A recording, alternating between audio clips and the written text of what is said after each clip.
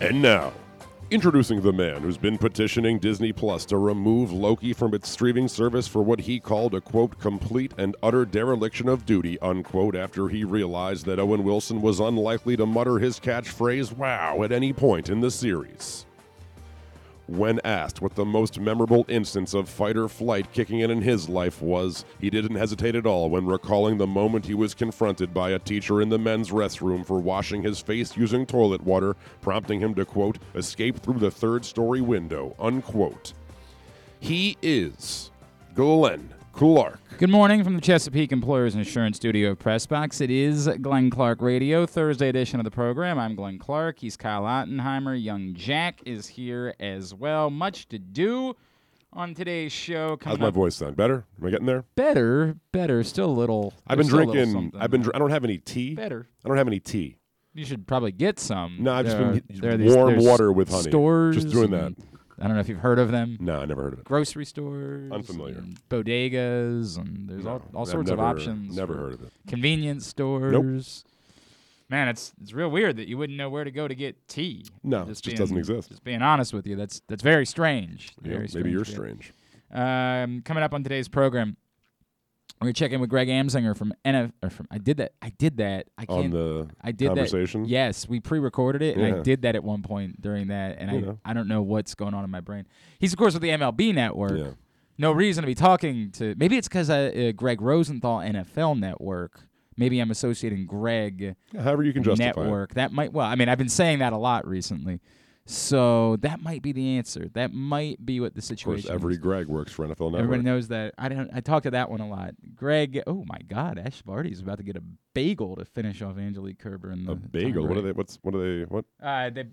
They sell those actually at Wimbledon. They put. Wouldn't you wait till after the match is over? No, they're just really refreshing during the course of a match. They do chives there?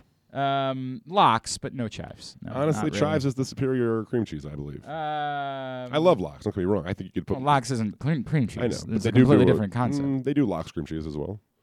Lox flavored cream cheese? Yes, but that's not Lox. That's Lox flavored cream cheese. Look, I don't know why you're They're getting two so upset. different. I'm just making statements about the chives being the superior cream cheese. That's okay, but you were comparing it to Lox, which is not a cream cheese. There are Lox cream cheeses. You keep doing this. It's a fact. Lox cream cheese is I'm not aware. Lox. I'm aware. You're trying to get out of this. I'm aware. You cannot get out of this. I'm just saying. You goofed. No.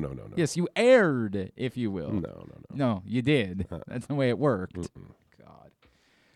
Greg Amsinger, You're gonna MLB miss me, I can Network. tell. Oh, God, what am I going to do? Although, I'll have a 6 and a 4-year-old with me for the next 2.5 weeks, so I'll feel just the same. This morning, I'm watching the match as I'm trying to do crunches the entire time. Well, look at you. Who's winning? Who's winning, Dad? Ash Barty's winning. But what's the score now? Who's winning now? It's still Ash Barty. But who's got 3? It's Ash Barty. Well, they can't read, Glenn. Can the one read? Yeah, he can read a little bit. He's doing all right. He's getting there. Is he Dostoevsky level? Is Oh he my getting there? God! You should. I mean, he read the Iliad the other day. I was very confused. It was weird how he had the rhythm of it down. You know. Asked me to. Well, okay. Now Ash Barty's trying to blow it. He's trying to blow a 6-love lead in a tiebreak. She probably shouldn't have had that bagel. That was a mistake. Yeah. Carbon up in the middle of a match. Right. Why would you do that? Greg Amsinger is hosting MLB Network's draft coverage on Sunday night. We will chat with him about that. And, yeah, we had to pre-record it a little bit earlier on today because of his timing. So we'll talk to Greg Amsinger a bit later on. Also coming up this morning, we will make a trip to Aberdeen, visit with one of the Ironbirds today, one of the Orioles' top prospects. Gunnar Henderson will join us, perhaps shortstop of the future here in Baltimore. Good. It's over. Ash Barty is on to the Wimbledon ladies final on Saturday. She will face the winner of Carolina Pliskova and Arena Sabalenka coming up. More bagels in her future. I would think, yeah. Well, she didn't get the bagel, actually. Tiebreak ended up not being a bagel. Well, she was going for it, but she didn't get it. Well, she's going to wait until the match. It still doesn't make Lox a cream cheese. It does. Even if there's Lox cream cheese. You keep saying that. There is. There can be Lox flavored cream cheese. Well, sometimes they not mix it Lox. in. Sometimes they like dice up the salmon and they'll mix it in. You keep doing that. At which point it is Lox and cream cheese. No, it's cream cheese. Well, yeah, it's semantics. not what it is. No, not semantics. You're just wrong. I'm half Jewish, Glenn. You know what? You're right about that. Yeah. You're right about that. Also later on in the program, Adam Rank from NFL.com. He was supposed to join us earlier this week. wrote a piece recently about the state of the Ravens. We will chat with him about that. So that's all coming up, and you never know what other surprises might be in store for you during the course of the morning.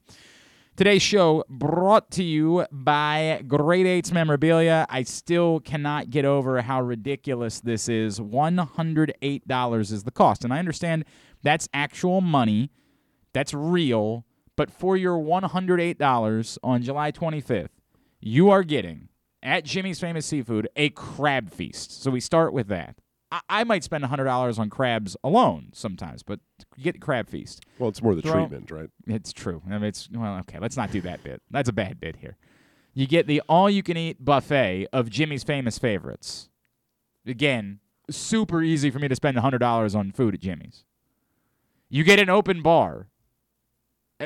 Kyle can't do that without spending $100 worth on booze. It's impossible. Well, if it's an open bar, yes, then I'm spending whatever it costs. I understand that. What I'm saying is, oh if no, you had I'll to pay make for the bar and pay. Yeah. Oh, they no will doubt. not be making any money on you. I'll go with the in that scenario. I don't want any right? rail in that instance. You give me the best you got, Yeah, and we're right. going to make it happen. All right. So there's that. Then add on to that a VIP meet and greet with Tyus Bowser. I think you've heard of that gentleman's work, and a portion of what you're paying is being donated to the Casey Cares Foundation to help them out. It's an unbelievable offer. July 25th, Jimmy's Famous Seafood. Go to the website, great8smemorabilia.com. That's the number 8, great8smemorabilia.com in order to get your tickets for the Return to Training Camp Crab Feast Party with Tyus Bowser, benefiting Casey Cares, coming up on July 25th. Orioles not particularly competitive last night. I'm starting to think that maybe Matt Harvey's just not going to work out for the Orioles. No, He's not I going to heard be. them say that he just needs a break. Yeah, Needs to rest a little bit. Yeah, just might not be the superstar that we all knew he To be was going fair, to be arriving. Wonky in Baltimore. first inning. I'm sure I'm sure a wonky first inning last night is the story of why Matt see it? Harvey has sucked. No, Familiar with what happened? I have no idea what happened, and I frankly don't care. But sure, go ahead. Man on first and second. No outs. Yeah. Ryan McKenna makes what appears to be a diving catch in left field. Would have been a great catch. Yeah. They call him out. Okay. He caught it. Yeah. Simeon, Marcus Seaman, if you will. Yes. Rounding third as if Right. it was not caught. Yes. Is now kind of confused between home and third and Right. kind of like wandering back to third base. Right. Meanwhile, Ryan McKenna throws to third base. They tag Simeon out before he is able to touch the base. Right. Yippee. I thought you said he was on Then first. You said he He was was on first. second. No, there's a man Right. on first and second. Listen, Right. stick with me. So they tag him out. Maybe it's a double play now. We're like, woof, look at that. How about that? Now they throw to second, where in theory, because there's two men at first now. There's the hitter and the guy who was on first. They throw to second because it's a force out, right? Right. Try and get that one. Is this a triple play? Oh, my gosh. Nobody's out. They say that because they called him out in outfield and Yeah. he did not actually catch it, Yeah, that's the rule. that in fact the Seaman has to advance home. And I don't know it was a home. run scored I for the don't- Blue Jays. Yeah, I don't know why it's home. It would seem like they would just put the runners on first, second, and third. But still, I mean, that is the rule. Like, I think it's conspiring it's against the Orioles. it's definitely not in any way, and it has nothing to do with the fact that Matt Harvey's garbage. No, he would have been No great idea. after that. No, it was certainly- more like a snowball effect, a Certain- butterfly effect, if you will. Yeah, What had no. happened? What would have happened had it been a Right. triple play? So the moral of the story is that Matt Harvey stinks. We all knew he was going to stink. This is not surprising. No, it's okay. I'll care. It's okay. I'll be the one to care. I don't know what it is that you're caring about, but I would call somebody, seek therapy, do whatever you got to do in your life. There is nothing going on there. Trey Mancini is the number 6 seed for the home run derby, so Should be a fun There's derby. that. Soto versus Ohtani. They're really trying to get one of those guys out early, huh? they apparently seeded the players based on the number of home runs they had this season. Well, Soto has like 7 or 8. No, he has like 10 probably.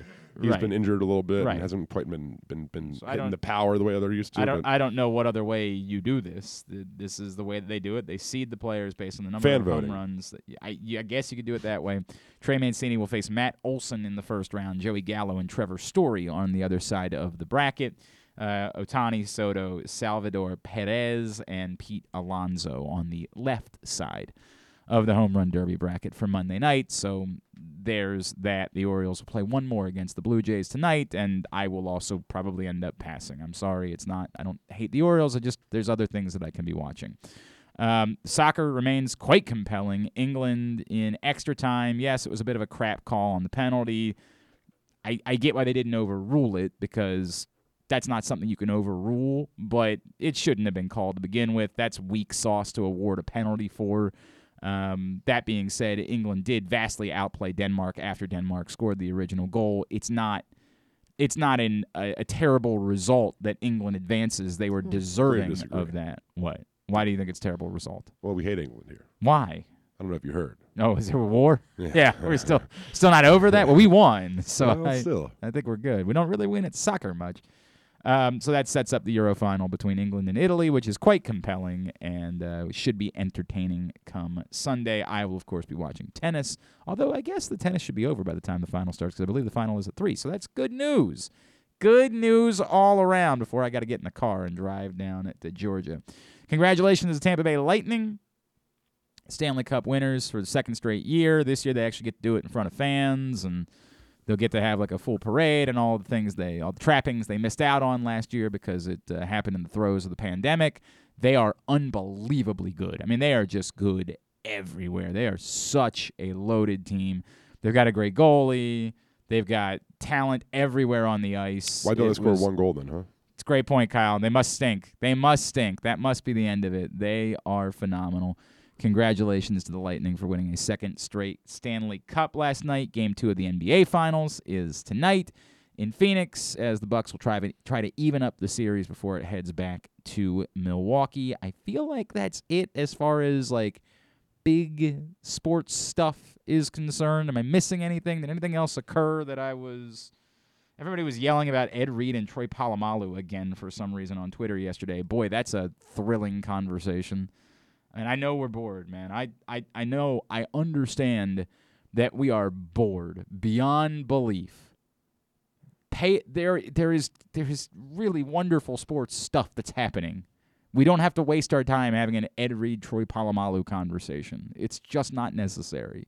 I guess this just goes back to football being like king of all things, and because there's no actual football things to talk about, we're just replacing it with nonsense. I guess that's what's going on there.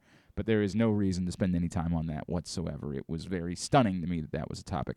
The Olympics have announced there won't be any spectators, so that's a bummer. That's not terribly surprising. No, they have not handled things well at all, unfortunately.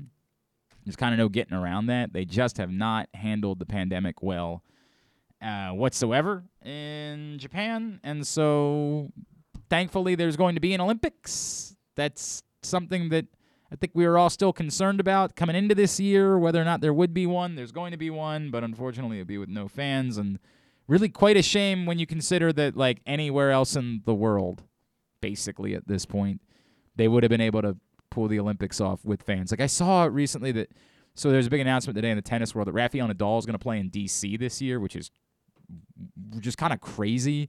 This is not a 1,000 event. This is a 500 level event. I don't know what that means, but that sounds crazy. Man. It's not a top event on tour. This is not the type of event that Rafael Nadal would typically play in. In fact, he's never played D.C. before, so it's kind of wild that he's choosing to play in D.C. And then thrown at the end is a 50% spectator, and I'm like 50%. It's outdoors. Like I'm going to a concert at Merriweather. There ain't gonna be no 50% there. Isn't Nadal playing there? No, he should. I would totally. Oh man, I'd be so excited to see that happen. I'm so confused by like that part of it, but not as confused by the decision in Tokyo. Are you gonna go to it? Have you seen Nadal in person before? Have I seen Nadal in person? Yes, I saw Nadal in person in Cincinnati.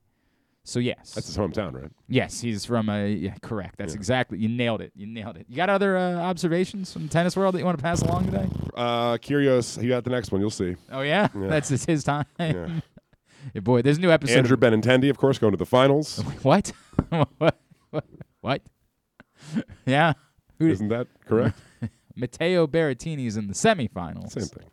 Well, not exactly. Everything I said, close enough. You know what? I'll give you close enough, pal. I don't know why, but I will give you close enough. Some of the words I said were part of what you said. Finals. You know what? I did have a word that had finals involved in what I said. Yes. You did get that part correct. I did. So congratulations. Thanks, Coach. Congratulations. All right.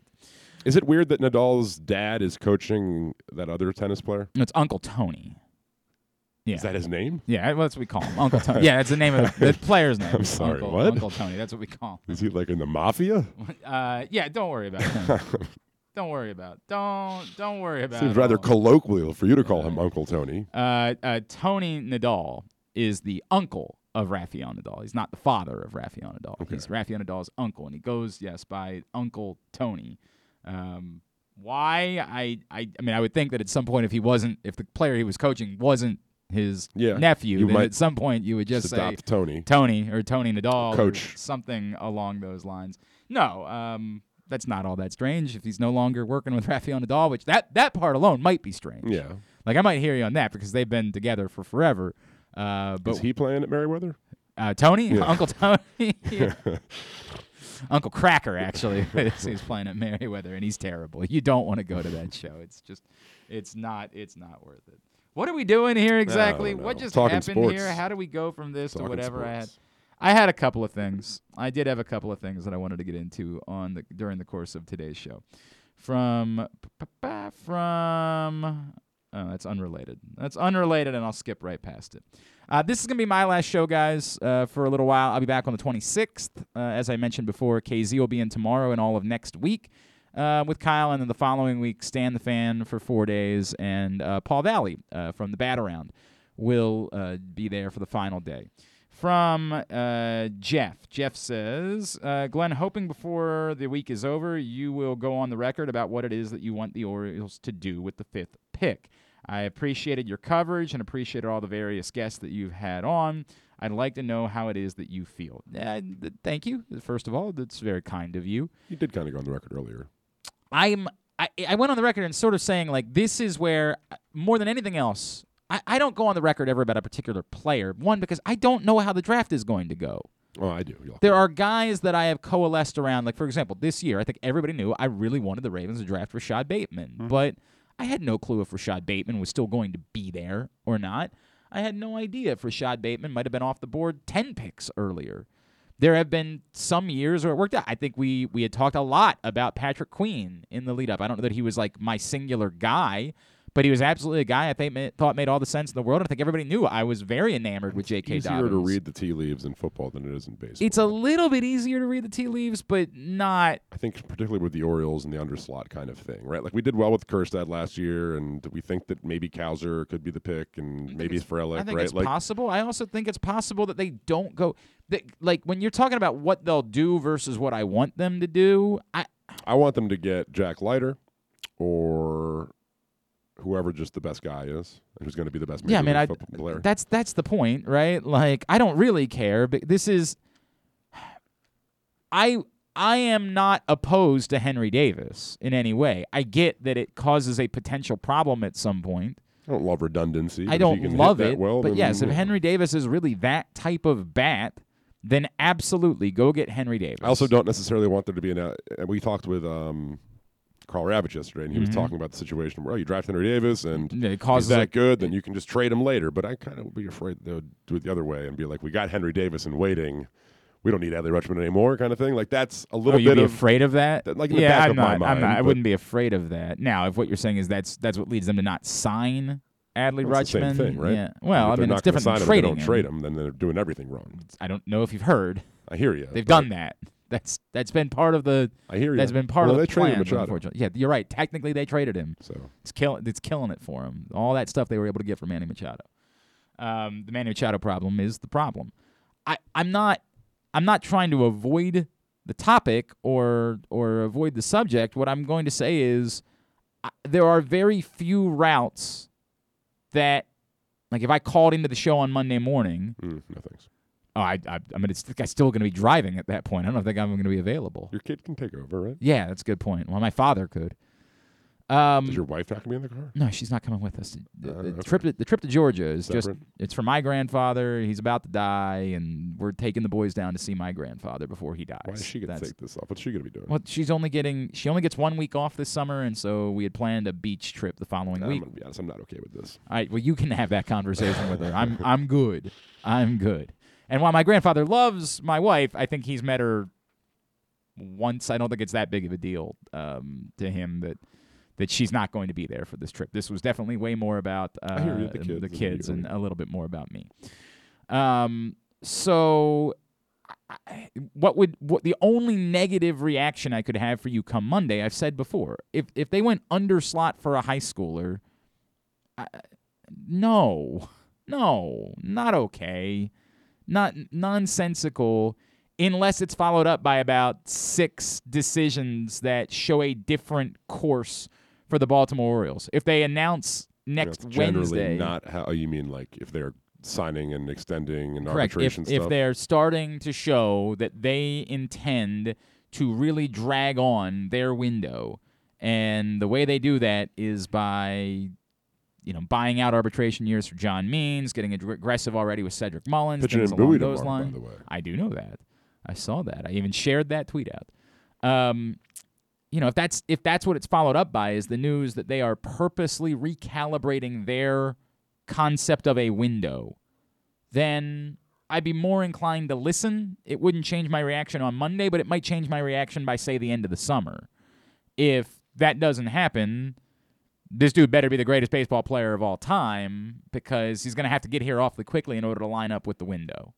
So my answer would be, if you take a high school player because that's genuinely that you just believe that's truly the best player there is, whether that's Khalil Watson or it happens to be Ford for some reason. Yeah, I mean, if you're talking underslot, that would be the guy, right? And that's why there's a significant difference. If you're underslotted to high school, there's a reason I'm not going to be underslot. okay with an underslot high school guy. I'm just not. Until proven otherwise. Until that guy proves to be the best player of all. Look, I was one time not okay with you allowing a coach to draft the second quarterback in the first round. That's just not the way the football works. Until we found out that guy was the transcendent talent that they believed he was. And then all of a sudden I said, oh, I guess it was okay that a coach got to draft a second quarterback. So I'm not okay with going underslot for a high schooler, but if they go underslot for a high schooler and it turns out that guy's Babe Ruth, then you know what? I'm going to change my mind about going underslot for a high schooler. I think they project him to be Babe Ruth. I don't know, but that's about what you're going to have to be in order to make that timeline work. And they weren't exactly on Ohtani. Oh, sure. That's a good point. That's a good point, actually. Didn't work out for him as he broke the record for most. He broke the record before the All-Star break for the most home runs in a single season ever by an Asian player. Dude's okay. He's okay. I just looked at eBay to see what his rookie cards go for. Yeah. Let's just say I didn't buy any. No, no, not quite in your. Yeah, you could get one a regular one for $230, but the ones that are hologram and out of a certain number, they're going for $6,000. I mean, same for Mike Trout. They're similar prices right now, which is a little odd. You would think Trout maybe would have earned. The card market is unbelievable, and definitely a market I probably should have gotten into when it was starting to blow up a little bit, but I failed to. What? Yeah. The timing might not line up for Drew. I mean, he says he can do something in 30 minutes, and that doesn't exactly. Should I see if he could do something at 11:35? I would see if he could. Yeah, I mean, see if he can, he can. It's what it is. I mean, there's not a whole lot we can do at this point. I mean, if he, it's just sort of what it is. Anyway, as I was saying, I'm not any of these other things. I don't know that I'm going to be opposed to. The high schooler thing as a whole is weird to me because it still does speak to a timeline problem. But if it is one of these guys that is commonly thought of as that's that good a truly special talent, then I'm going to be more inclined to say, okay, I'll listen, but I'm still going to be apprehensive about any high schooler just because of the timeline problem that the Orioles are dealing with. I still can't shake the fact that there seems to be a lot of really young guys, precocious talents that make the big leagues quickly these days, right? Not as many high schoolers. Well, I mean, Tatis was, an international signing, I believe. It's a little bit different, yeah. But regardless, a guy like C.J. Abrams, who actually somebody's going to point out ACL that Bobby Witt appears as though right? he's not going to be all that. There can be, it is possible to have someone. Now, Bobby Witt's, he's not racing up to the major leagues when he gets. But that's also because of the Royals and not necessarily or the rushing. pandemic or what it may be. Double A right now, isn't he? Yes. Which is pretty good for a 20-year-old. Yes, it's not bad. Nobody's debating that whatsoever. If you're going to be drafted that high, you better be able to ascend about that quickly. That's you can't be using a pick that high on a player you're going to be waiting 5 years for. That would become truly problematic. I'm okay with the high schooler in general.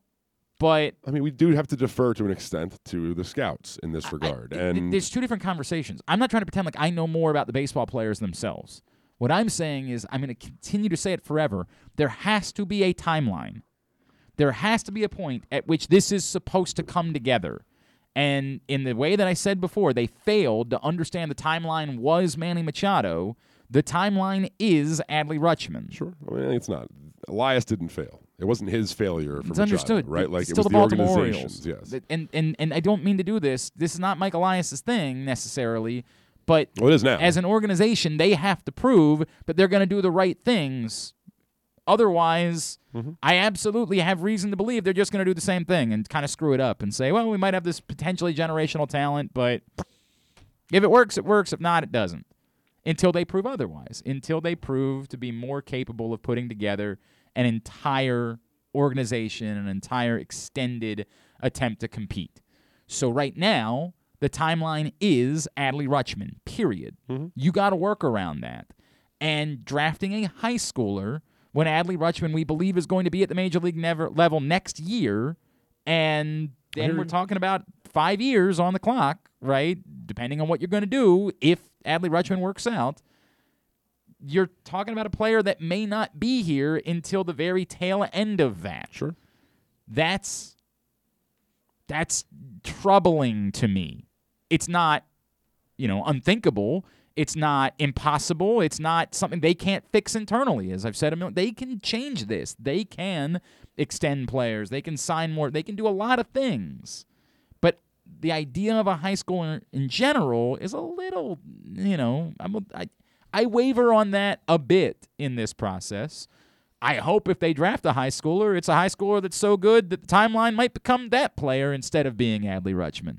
That we have this conversation in 3 years. The ultimate goal is that they, despite it being not the norm that a high schooler moves quickly, that he's that good and moves and then he proves that he fits into the timeline, but right? That's the best case scenario. It's the best case scenario, and it's far more practical to do for a player that's being thought of as that type of player instead of somebody that you're going under the top slot 7 for. guys in this draft are sort of if it's Watson or Right, Lawler or somebody Brady like that. House, Yep, yeah. I'm gonna be more inclined to say, Still okay, a wait and see. I'm still apprehensive, but okay.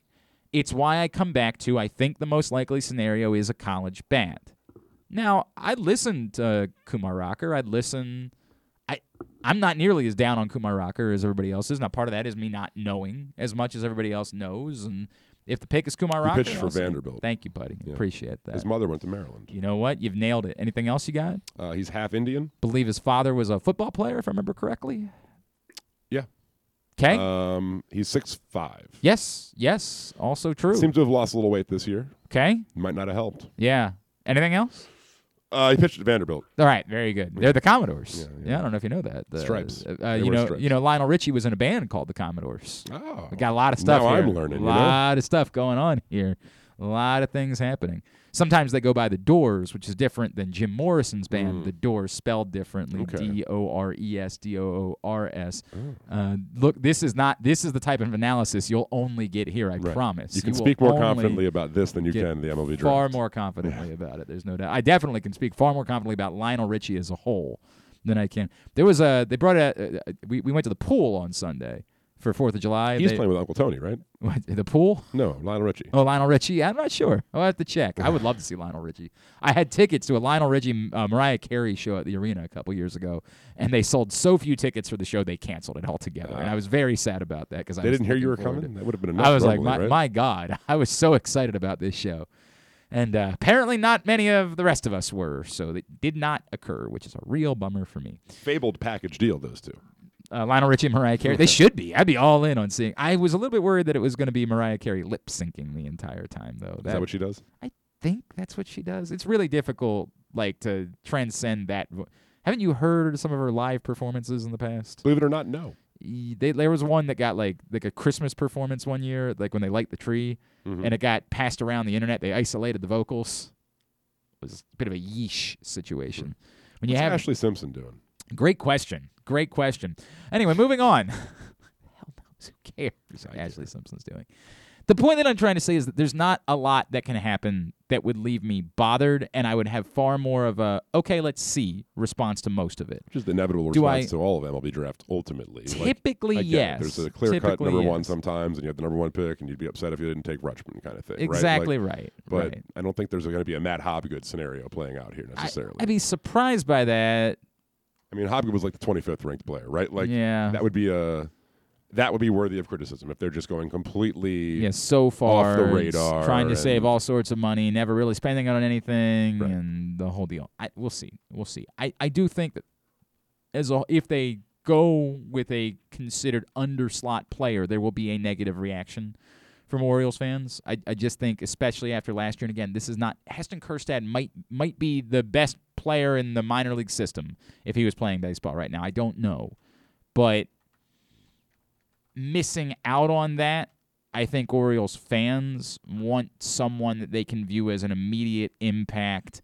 I can pay attention to this player type moving forward. And so I think if they go under slot, even if it's a Colton Cowser, who a lot of people like, I think there will be a bit of a negative reaction from Orioles fans. I will not be personally wholly bothered by it if it's Colton Cowser, for example, this Sam Houston State outfielder who people think a lot of. The guys will be talking about the draft on Saturday morning on the Bat Around, Paul and Zach. I'm sure Kyle and Ken come Monday morning will be all over the draft and talking about it and having conversations. So even though I'm gone, I will not have much to say about it, but the boys should. And looking forward to all of that coverage in the coming days. Today's show is also brought to you by Mobil 1. Mobil 1 full synthetic motor oil helps extend engine life. Visit your local Jiffy Lube service center. Ask for Mobil 1. Speaking of the draft, when we come back in, we're going to chat with Greg Amsinger from MLB Network. He's going to be anchoring their draft coverage on Sunday night. We'll see what he thinks about what the Orioles should do. That's next. It's Glenn Clark Radio from the Chesapeake Employers Insurance Studio. Glory Days Grill's popular summer seasonal menu is back with favorites like their Very Berry Salad and Smoky Thigh Wings. It also features the all-new Shrimp Po' Boy, crispy fried shrimp on a freshly baked sub roll with lettuce, tomato, and a house-made spicy remoulade. Other delicious items include a 12-ounce New York strip steak, the barbecue chicken bowl, barbecue ribs, and Smoky Thigh Wings combo platter, zucchini fries, and a key lime pie. All of these meals pair well with Sam Adams Summer Ale or their anniversary IPA brewed by Devil's Backbone. Glory Days Grill is hiring all positions. Want to work for a great family-oriented company known for their commitment to the community? Stop into one of their restaurants and speak with a manager. Management opportunities are available. The Olympics start soon. Stop in and watch the games at Glory Days Grill. Every child who dines at one of their restaurants during the Olympic Games will receive a gold medal. Find out more by going to glorydaysgrill.com. Here it. Watch out! For the first time, the PGA Tour's FedEx Cup Playoffs is coming to Maryland. The top 70 players in the world converge on Caves Valley Golf Club for the 2021 BMW Championship, August 24th through 29th, 2021. Baltimore's iconic and challenging course provides the perfect test as the playoffs heat up. Tickets are now available. Don't miss your chance to watch the drama unfold. Visit BMWChampionship.com today. C3 American Exteriors is the area's best and most trusted roof and siding specialists. C3 is also an insurance adjuster's worst nightmare and a homeowner's dream come true. With all of the bad weather, chances are you have some roof and siding damage. Call C3 American Exteriors now to get your roof and siding repairs for the cost of your deductible. Don't let the insurance industry get one over on you. C3 guarantees a 48-hour rapid response. Call 401-9797 or go to c3america.com for a free analysis. The Toyota Tacoma comes in a wide range of models and trim lines. You can choose the perfect Toyota to reflect your unique personality and driving habits. Check out buyatoyota.com for deals on new Tacomas from your local Toyota dealer today. Baseball is back in full in 2021, and the Bat Around has got you covered from bell to bell. Hi, I'm Paul Valley, and you can catch me along with my co-host Zach Goodman every Saturday morning from 10 to 12 on the Bat Around right here at Press Box Sports. We'll break down every win, every loss, and everything in between, plus tell you who we take to rake each week as the Orioles look to get back in the hunt and bring competitive baseball back to Baltimore. Catch us at PressBoxOnline.com/theBatAround or at Facebook.com/PressBoxSports. That's the Bat Around every Saturday morning from 10 to 12 right here at Press Box Sports. It takes time to get rich, flavorful coffee beans from the lush mountain regions of Colombia and Brazil to Royal Farms. but less than a minute to get yourself a delicious hot cup of the finest and freshest coffee in the world. Because Royal Farms' new Swiss-made coffee machines grind those rich, flavorful coffee beans and brew them one magnificent cup at a time. It's why Royal Farms makes the freshest and best coffee in the world. Real fresh, real fast. Royal Farms.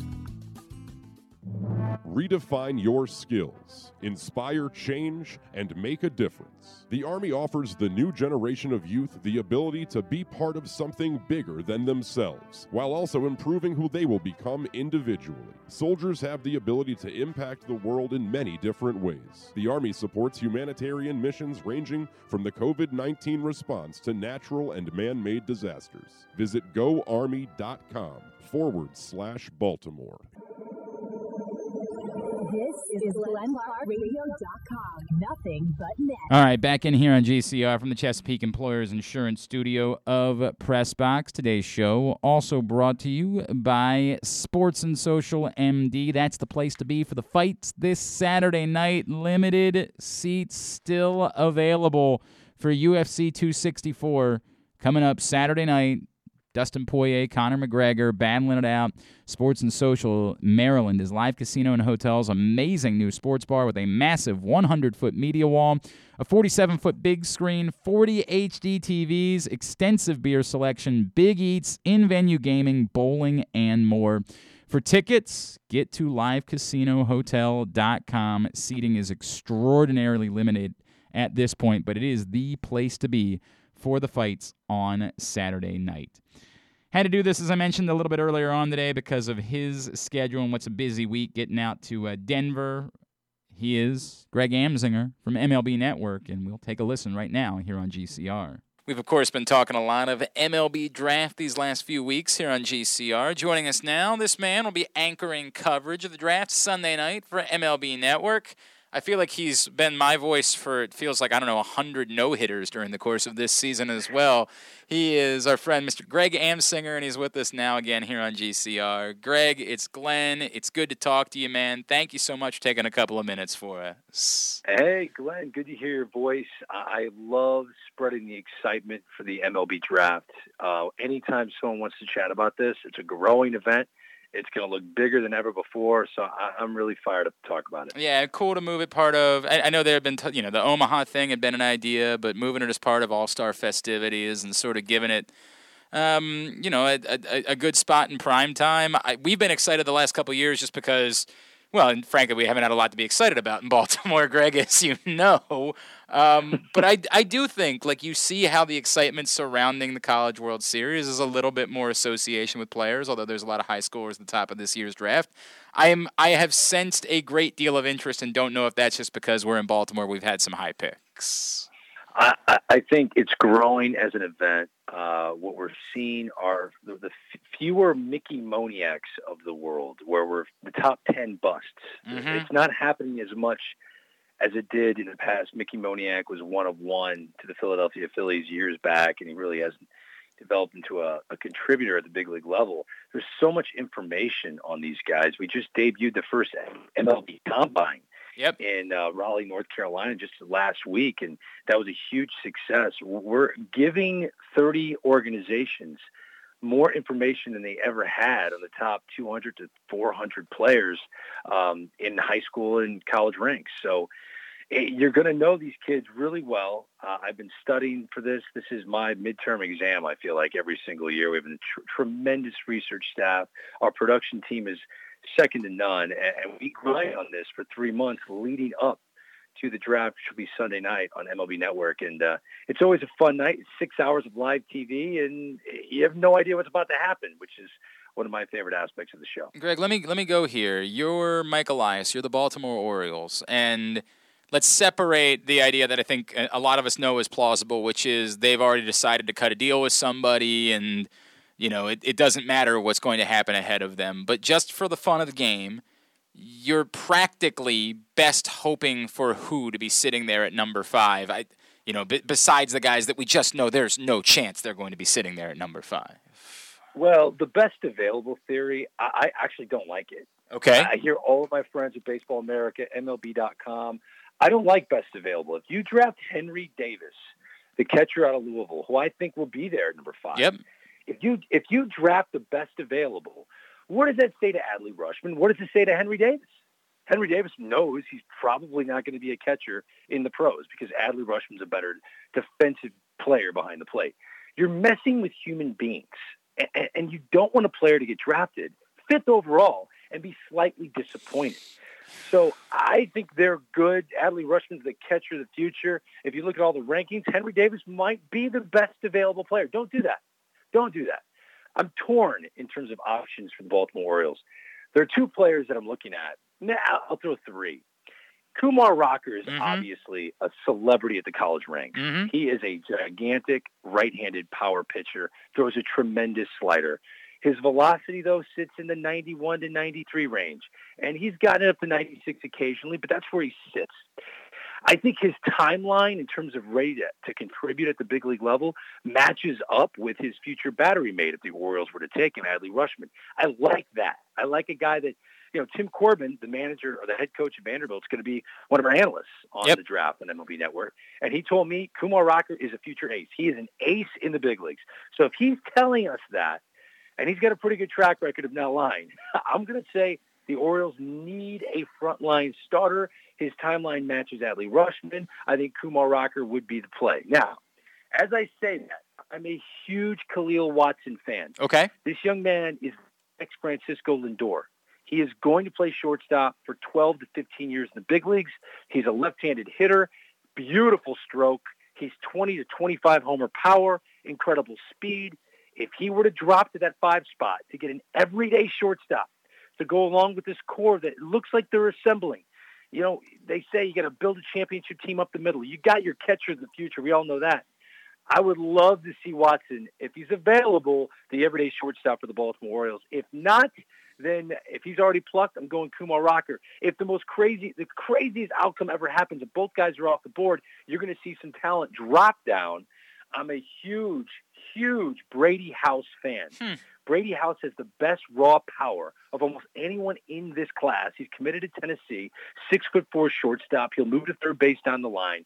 This kid can swing it, man, and he's got light tower power. I would make him the 3rd option at that number 5 spot for the Orioles. All right, let me respond to a couple of things there because I love everything you just laid out. Greg Amsinger is with us. He'll, of course, be anchoring coverage of the MLB Draft Sunday night for MLB Network. Greg, you alluded to something in talking about Kumar Rocker that I think is relevant and has to happen. At some point, I think the Orioles have to have a timeline in all of what they're doing. It's one thing for us to say, hey, we get it, this is the process, it's painful, but we understand it. But at some point, I believe there has to be a timeline, and you have to start thinking about buying guys out of arbitration years, and you have to start putting it all together to say, this is our span. Can you do that? Unfortunately, the Heston Kjerstad thing, who knows? And certainly, his health is far more significant than whatever is going on with an organization rebuilding. But can you go to a high schooler with a top pick in the 3rd year of a rebuilding plan when you've gone with college players the first couple years, when those guys are at AA and succeeding, and you're starting to think about them maybe being here as early as next year when you're looking at Rutschman and Hall and Rodriguez? Can you make it work timeline-wise with a Watson or a House or a Jordan Lawler if you went the high school route? Or Jackson Jobe, who I think pitcher, is the right? second best pitcher. He's the second best pitcher available behind Jack Leiter. No offense to Kumar Rocker, but this kid's going to throw 100 miles an hour by the time he's ready to compete in the big leagues at the age of 23, but that's 5 years away. He's a number 1 high school right-hander. I just don't think his timeline matches up. You're running a product. People are already waiting for Adley Rutschman to be in the big leagues. He's going to hit the big leagues clock started. Now, we don't know what the CBA is going to give us. Maybe the new collective bargaining agreement between the union and Major League Baseball owners will change the rules per se. Maybe, years of service won't be identical to what we're used to, and that might alter things a little bit. But we can't bank on that when you're making decisions like this for the MLB draft on Sunday night. I'm with you. I don't see another viable option in terms of a frontline starter for the Baltimore Orioles at number 5 if Kumar Rocker is not the guy. I don't believe Ty Madden is at the same level. He's a Texas right-hander, college pitcher. I don't think his mechanics are as dominant. He's not a dominant force. He's a number 3 starter in the big leagues, in my humble opinion. he might be better than that. But I think Kumar Rocker is the safer play if he's available. I just think there's a clear need, and the Orioles have been accumulating young pitchers. You've named a couple of them in their farm system. Kumar Rocker is a special talent. He spins the baseball, I'm going to assume, without sticky substances. That's what we've seen a crackdown on in the big leagues. He's been terrific his entire college career. He's been big in big moments. Even how they lost the national championship game, that really wasn't Kumar's fault. He was terrific in that game. Tim Corbin always talks about how he loves to compete. He's the most competitive guy on the mound. And he's got swagger to him. And I think that's what the Baltimore Orioles need. They need every fifth day, stop what you're doing and watch this guy pitch. At 6'4", he's going to be over 250 pounds. He's a huge guy. Dad played in the NFL. It's exactly what Baltimore is looking for. And I think they need win day. And he is win day to match up with another terrific college player as his battery mate, Adley Rutschman. It just makes too much sense. I think Kumar Rocker it should be a lock, if available, at number 5 for the Orioles. Wow. So, of course, this would spit in what we've seen. And you could go back to the years in Houston. It seems like there has been this consensus among baseball people that the Orioles don't want to take college arms with that high a pick, that there's too much a risk there in their mind. They don't want to take a college arm with that high of a pick. I don't know that I fully understand that. A lot of those college arms turn out to be really good. Now, of course, Mike Elias was there when there were a couple that ended up being problematic in Houston. But do you understand the thought process behind the Orioles seemingly not loving the idea of taking a college arm with a high draft pick? The way that you have to look at this, if you need someone who's quick to the big leagues, the Baltimore Orioles need that. Yeah. Now, not everyone does. Yeah. I don't think the Texas Rangers need that. I don't think the Pittsburgh Pirates need that. But the Baltimore Orioles do. Now, they might not be ready to compete in year 3, but they need the groundwork at the big league level of a core on the mound, behind the plate, in the batter's box, on the base paths of talented players, which I think they're already assembling, that's going to make a push. Look what the Toronto Blue Jays are doing right now. This core group of guys are kind of in the big leagues at the same time. Alek Manoah is a college pitcher. Yep. Not that long ago was he drafted. He is competing right now for the Toronto Blue Jays and pitching meaningful innings, and he's going to be vital down the month of September when they're trying to get into the postseason. So you're looking for that guy. And Manoah is actually a great comp to what Kumar Rocker is. Physical stature, he is imposing. He's got great deception.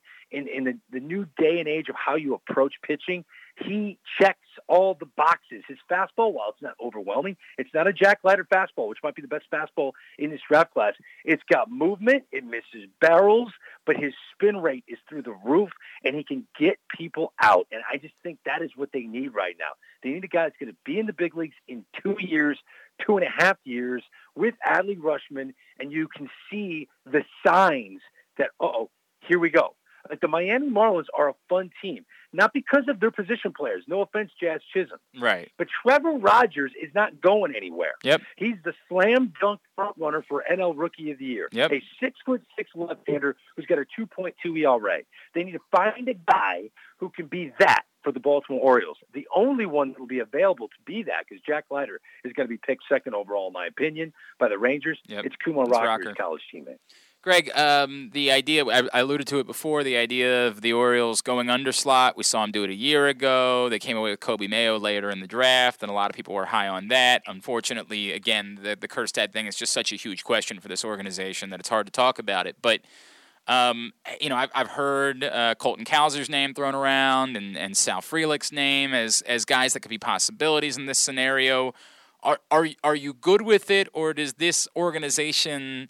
Is it too risky for them to be still trying to get cute here? Do they need to drill down and get that type of guy, that Kumar Rocker guy that you're talking about? They can't mess around with this in hopes of finding other talent as the draft goes on.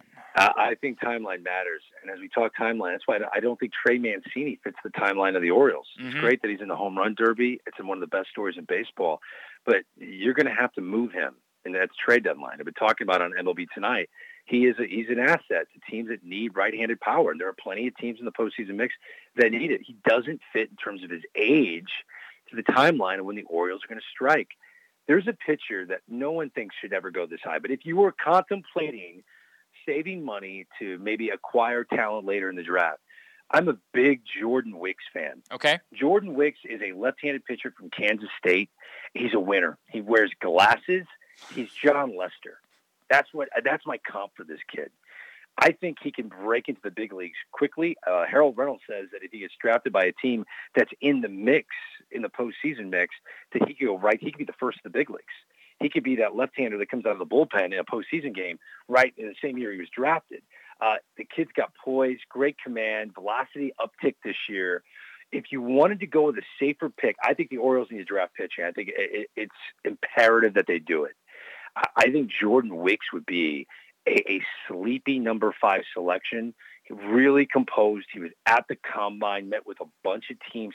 All the teams were raving about his maturity, his leadership skills. I just think, watch out. If they were to do something, I love Frelick, but a 5'9" outfielder, I get it. Toolsy was a dual sport athlete.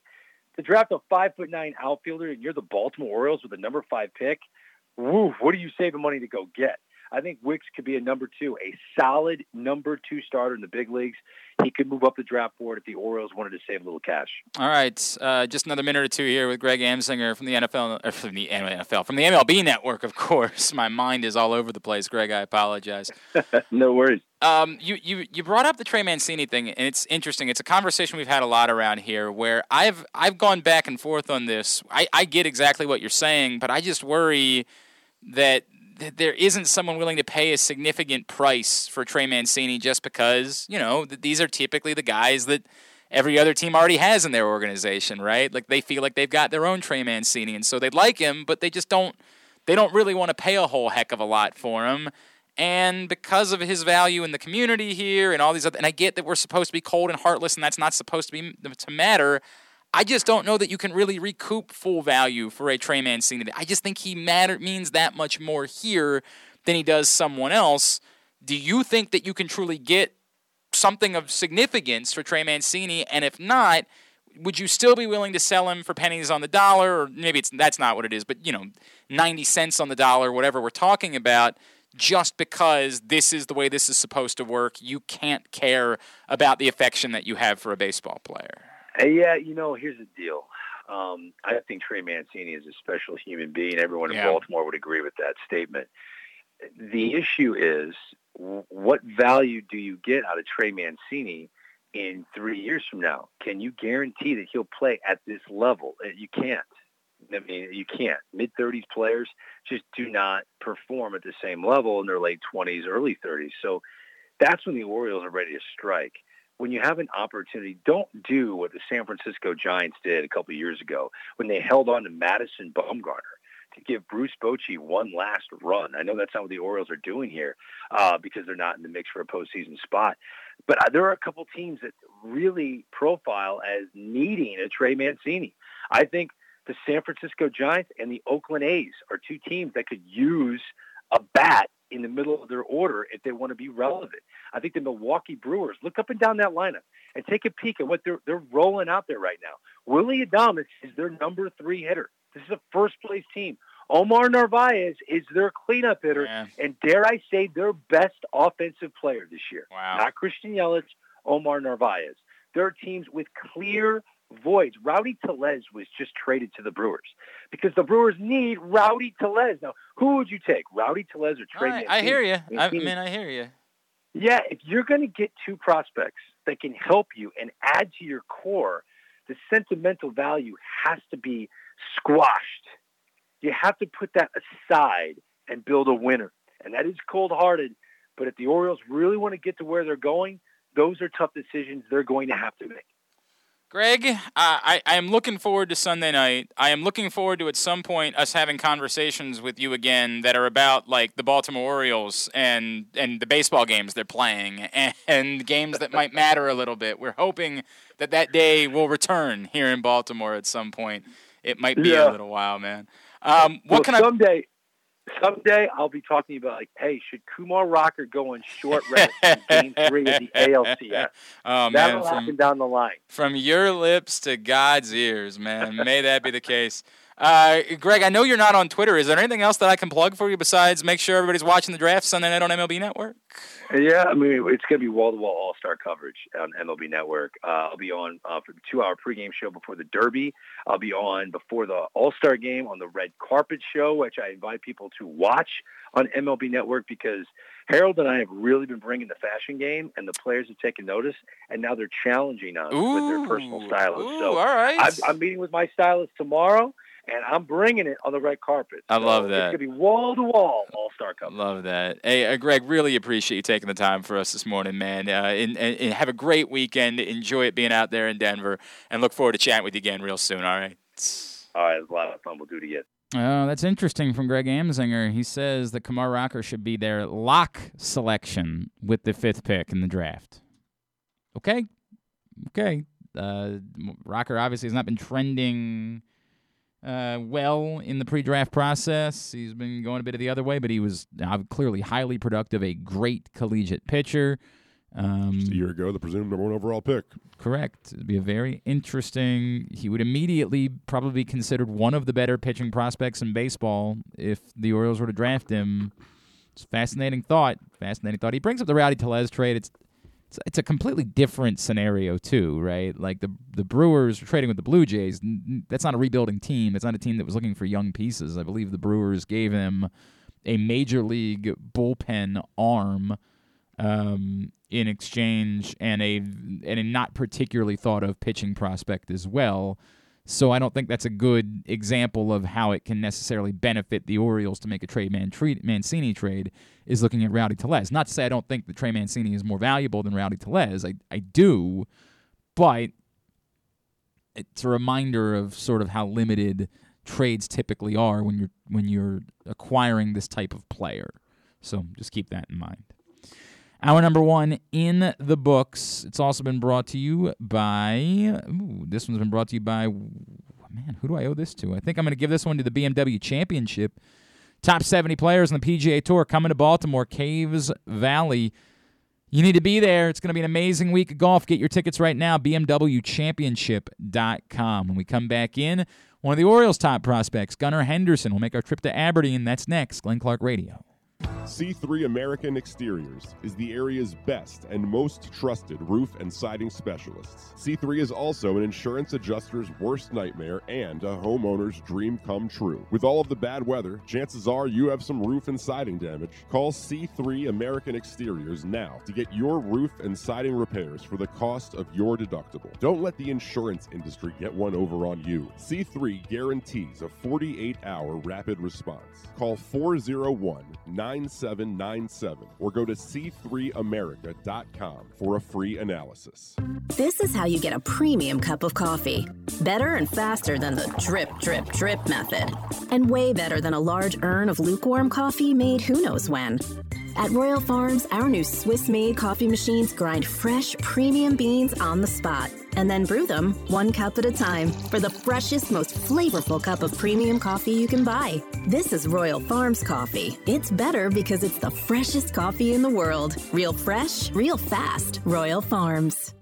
Sports and Social Maryland is bringing the ultimate UFC Fight Night experience to you at Live Casino and Hotel. Watch Dustin Poirier take on the former champion Conor McGregor and get the ringside feeling with our state-of-the-art AV system and stadium seating. They take sports viewing to the next level with a massive 100-foot media wall, 47-foot big screen, 40 HD TVs, extensive beer selection, big eats, in-venue gaming, bowling, and more. They're raising the sports bar at Sports and Social Maryland. Come see for yourself. Tickets now on sale for UFC 264 at SportsSocialMD.com. That's SportsSocialMD.com. Must be 21. Please play responsibly. For help, visit mdgamblinghelp.org or call 1-800-GAMBLER.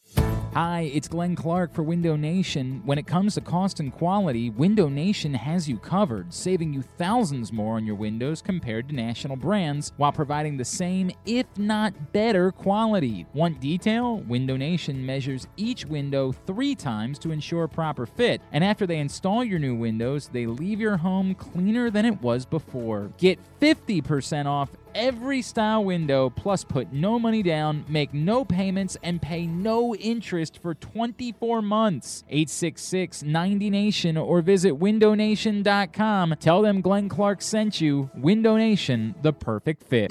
The biggest pro wrestling stars today and all time all have one thing in common. You've heard them on Jobbing Out. Matt and Nick Jackson, the Young Bucks. Thanks for having us, man. Appreciate it. Adam Cole. How are you guys doing today? Matt Riddle. Yeah, man. Thanks, man. The champ, Drew McIntyre. Oh, thank you for having me. The great Ron Simmons. Damn.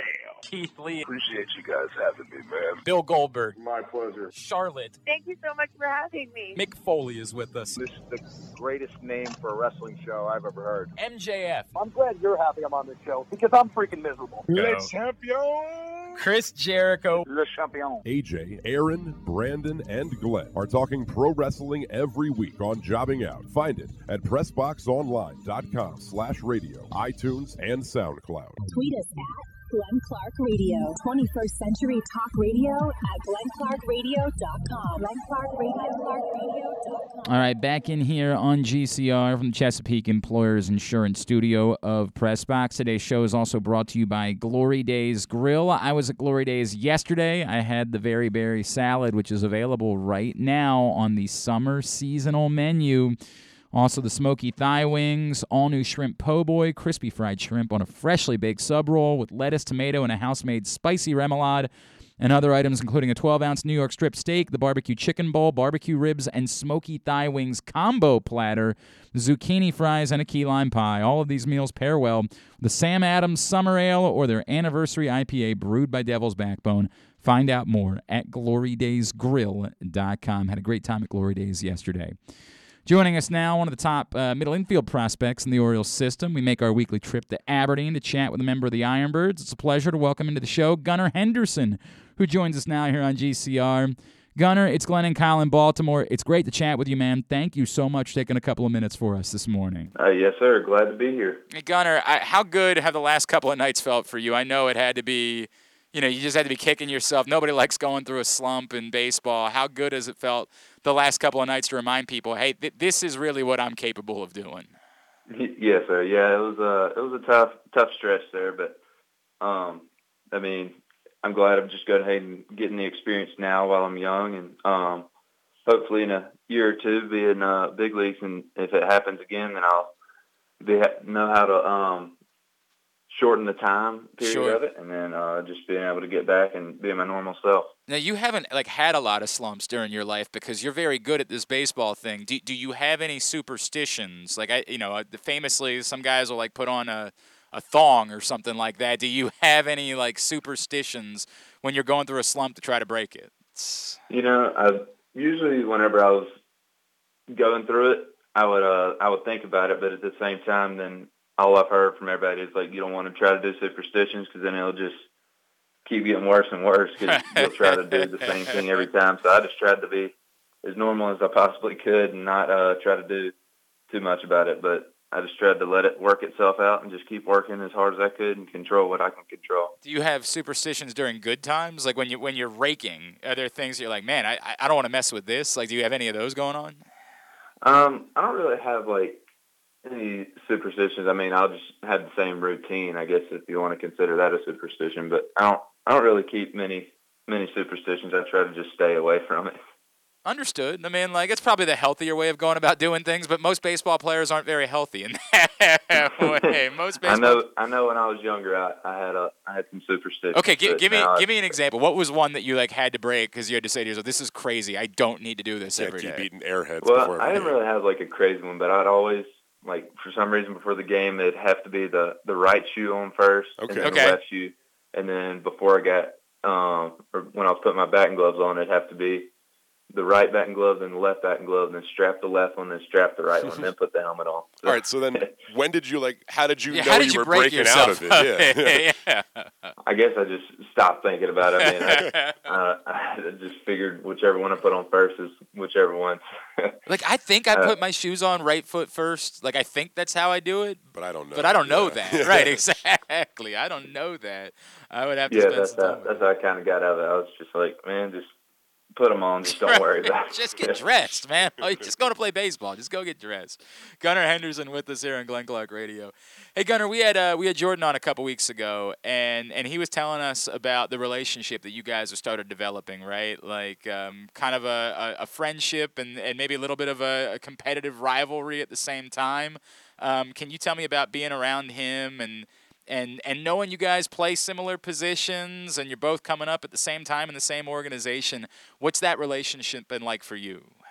Man, it's been great. I mean, sometimes you run into some guys that you're competing with that just want to see you fail, but it's the exact opposite here. We both help each other out, and he's been a great help during that stretch. He's just been helping me along the way, just saying, I mean, it's natural. Everybody goes through it. It doesn't matter how good you are. Everybody goes through one of these, and just even when on the good days, he was teaching or coaching me. Like yesterday, I could have got the hit in the last at bat, and he was saying like, you could have let the other bats affected your last one, but at least you scavenged that day. And then just like in the field, his college experience and experience now, we just both help each other out. And then working with Tim Dejan, felt like we've had a really good system going on here, and we both love to compete with each other, but it's friendly competition, and I couldn't ask for anything else. I mean, you get to compete, and then you also have a teammate in your corner that's helping, that you're both wanting to get the other person the best they can possibly be, and ultimately help the team win in the future. So you mentioned the friendly competition. I have to imagine like there's a situation where you're playing short and you make a play really deep in the hole and make a crazy throw to first.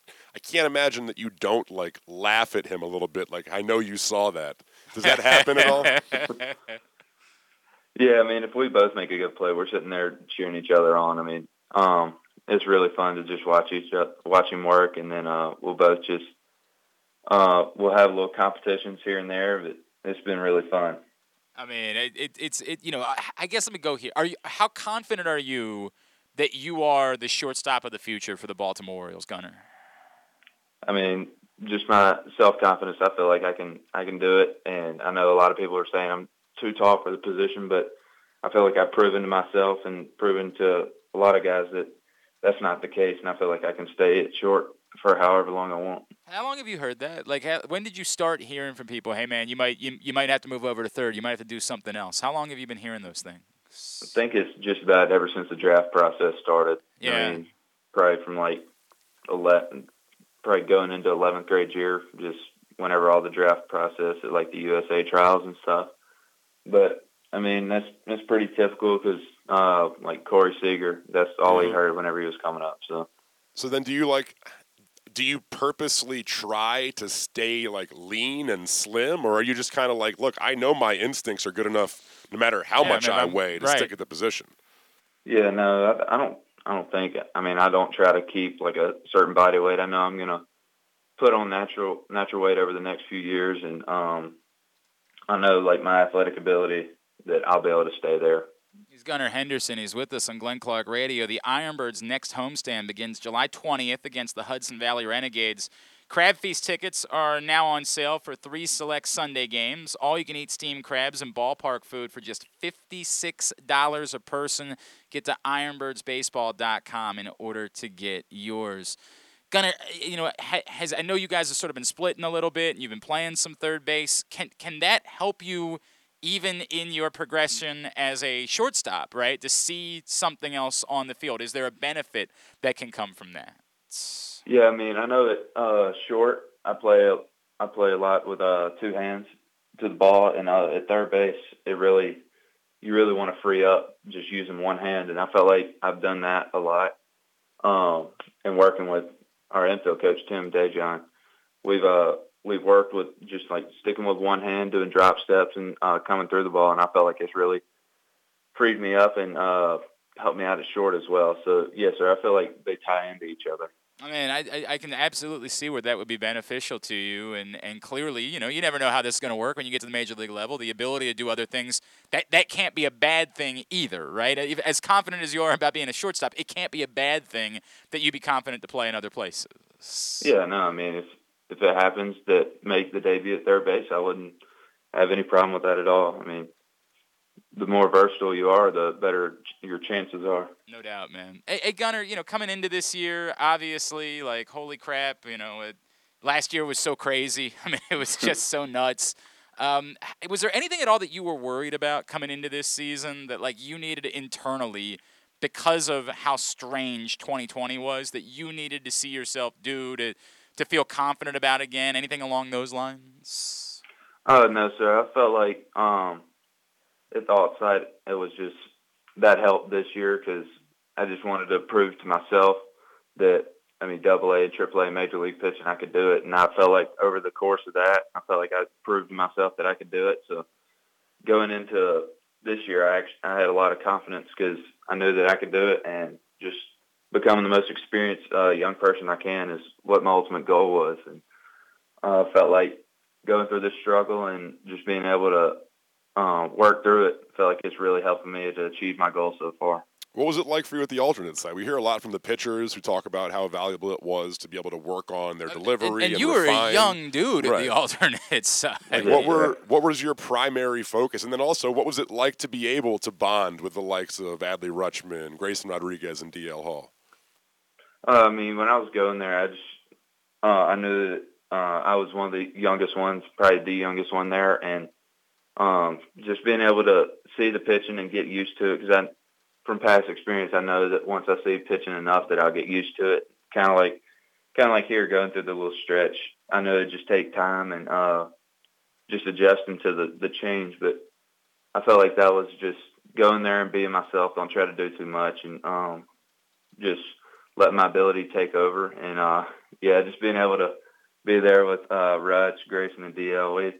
We all go hang out and at the field and stuff, and just being able to watch each other work and just learn from Adley, and then just being able to face Grayson and DL felt like it helped my development so much more. Can you talk more about just that relationship that's developed between all you guys? Like, this is a really cool thing for Orioles fans to follow. Seeing you guys interact on social media and talk each other up, and you know what's going on in this organization. It's a tough time, but there's a group of you guys that people are really putting hope in. Can you speak to what those relationships are like and how exciting it is for you guys knowing you're kind of coming up together with a real opportunity to all get to the same place around the same time?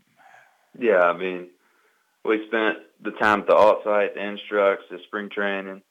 We've been around each other for a while, so it's basically, they're my best friends here. That's who I've just always been around, and just being able to have that good camaraderie and just being able to joke with each other and have a good time.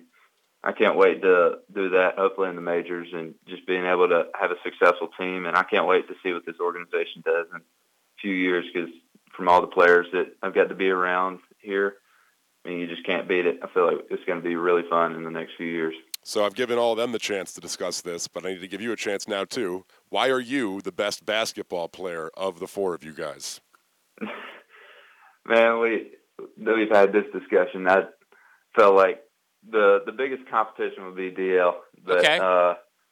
Grayson and Adley aren't going to have much. They're going to have something to say about that, but don't let them change your mind. Well, hang on a second, because DL basically compared himself to Kobe Bryant yesterday when we were talking to him, which seemed a bit over the top. That seemed like a bit much.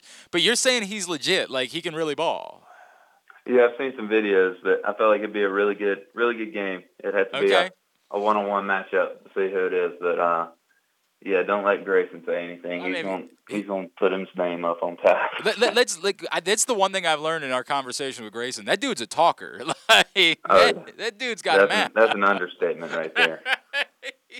Like, he will say anything, bro. He should be a professional wrestler, I think. He is, or maybe a battle rapper or something. Draw some good crowds. No doubt, dude. Man, he will say anything. Hey, Gunnar, I saw you were at Jimmy's the other night. Have you become like a full-on seafood person yet? Like, what's the go-to for you at Jimmy's nowadays? Oh yeah, I've always been a seafood person, but the appetizer, you got to get the crab pretzels or the egg rolls. The crab cake egg rolls are insane, bro. They're insane, those are unbelievable. Man. So you were always, I guess, down that way. Like, what were the seafoods growing up, like in Alabama? What were the go-to things for you down that way? I'd always get like a seafood pasta or something like that. I'd always like fried shrimp or just something around that nature. All right. So down in Alabama, that's pretty much a big thing is shrimp. Have you sat down? We were talking about the crab feast coming, at the Ironbirds game. Have you sat down and cracked crabs yet since you've been in this area? I actually have not. All right. I would love to do that. We got to make that happen. That's going to have to be something we put on the list for that to be something that occurs, man. I mean, I would say that we could hook you up, but nobody's hooking you up better than Jimmy. So, it's just what it is. That's the spot, man. Hey, Gunnar, it's really great to catch up with you, bro. It's great to see you turning the corner here this week with the Aberdeen Ironbirds. Let's get some plugs in. Twitter, Instagram, all those places. Where are people giving you follows right now? I feel like the main is Instagram. Okay, and what's I have Instagram and Twitter. So. What's your handle on Instagram? G_Henderson, 2 zeros and a 2. Okay, and it's just G_Henderson2 on Twitter for people to give you a follow there as well. Gunnar, man, congratulations on everything so far. Can't wait to see what's next for you. As you know, there's an awful lot of excitement about you guys and what's building in this system right now. Appreciate you taking the time for us, man. Can't wait to do it again, all right? Yes, sir. Thank you so much. Gunnar Henderson, one of the top Orioles prospects. Got off to a rough start, obviously, at Aberdeen, but great to see him turning things around recently as home run the other night, his first home run at the high A level. Appreciate him taking the time for us this morning. And again, Ironbirds back home on July 20th. Get your tickets, ironbirdsbaseball.com. 50% off all styles of windows. Plus, put no money down, make no payments, no interest for 2 full years with Window Nation, 866-90Nation, or visit windownation.com. A lot to do still on the show today. Our buddy Drew Forrester is going to check in from out in Omaha. By the way, this is your final chance.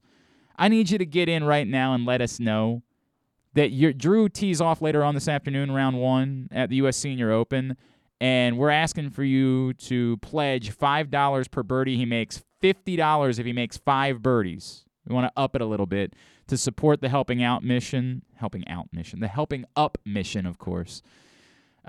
Just tweet us. To help out the Helping Up. To help out the Helping Up mission. Saying a lot of things.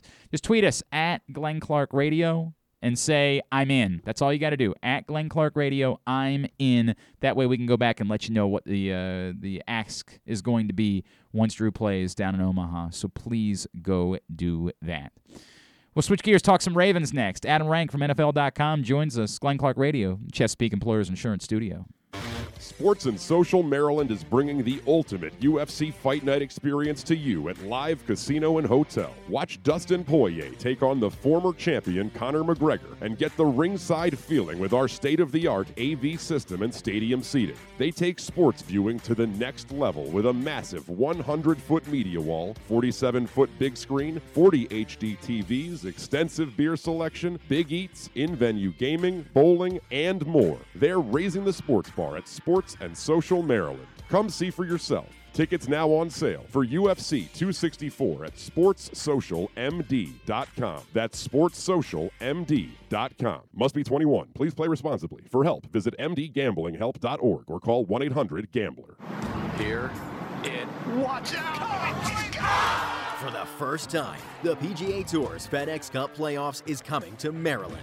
The top 70 players in the world converge on Caves Valley Golf Club for the 2021 BMW Championship, August 24th through 29th, 2021. Baltimore's iconic and challenging course provides the perfect test as the playoffs heat up. Tickets are now available. Don't miss your chance to watch the drama unfold. Visit BMWChampionship.com today. Hey everybody, this is Chris Ruling from Great 8's Memorabilia, and we want to invite you out to Jimmy's Famous Seafood on Sunday, July 25th. We will be there for the Casey Cares Return to Training Camp Crab Feast with Baltimore Raven linebacker Tyus Bowser. Tickets are on sale now at great8memorabilia.com. That's great, the number 8, letter S, memorabilia.com. And remember, you always have a chance to be great. Redefine your skills, inspire change, and make a difference. The Army offers the new generation of youth the ability to be part of something bigger than themselves, while also improving who they will become individually. Soldiers have the ability to impact the world in many different ways. The Army supports humanitarian missions ranging from the COVID-19 response to natural and man-made disasters. Visit goarmy.com/Baltimore. The journey begins on remote mountain farms and plantations in the lush tropical regions of countries like Colombia and Brazil, where the best coffee beans are grown. The beans are harvested by hand, carefully sorted, bagged, shipped, and finally roasted. And the journey ends as your cup of rich, flavorful Royal Farms coffee, the freshest and best coffee in the world. Real fresh, real fast. Royal Farms. Hi, it's Glenn Clark for Window Nation. When it comes to cost and quality, Window Nation has you covered, saving you thousands more on your windows compared to national brands while providing the same, if not better, quality. Want detail? Window Nation measures each window 3 times to ensure proper fit, and after they install your new windows, they leave your home cleaner than it was before. Get 50% off every style window, plus put no money down, make no payments, and pay no interest for 24 months. 866-90-NATION or visit windownation.com. Tell them Glenn Clark sent you. Window Nation, the perfect fit. The latest edition of Press Box is available now. On the cover, Thomas Kenzora profiles University of Maryland quarterback Taulia Tagovailoa and his chance to deliver the Terps to Big Ten prominence this year. Also inside, Bo Smolka breaks down the Ravens' offensive line, a look at Coppin State's Olympic connection, and much more. Press Box is available for free at over 500 area locations, including 60 Royal Farm stores. And you can always find the entire edition, as well as the best daily coverage of the Orioles, Ravens, and Terps at PressBoxOnline.com. URL.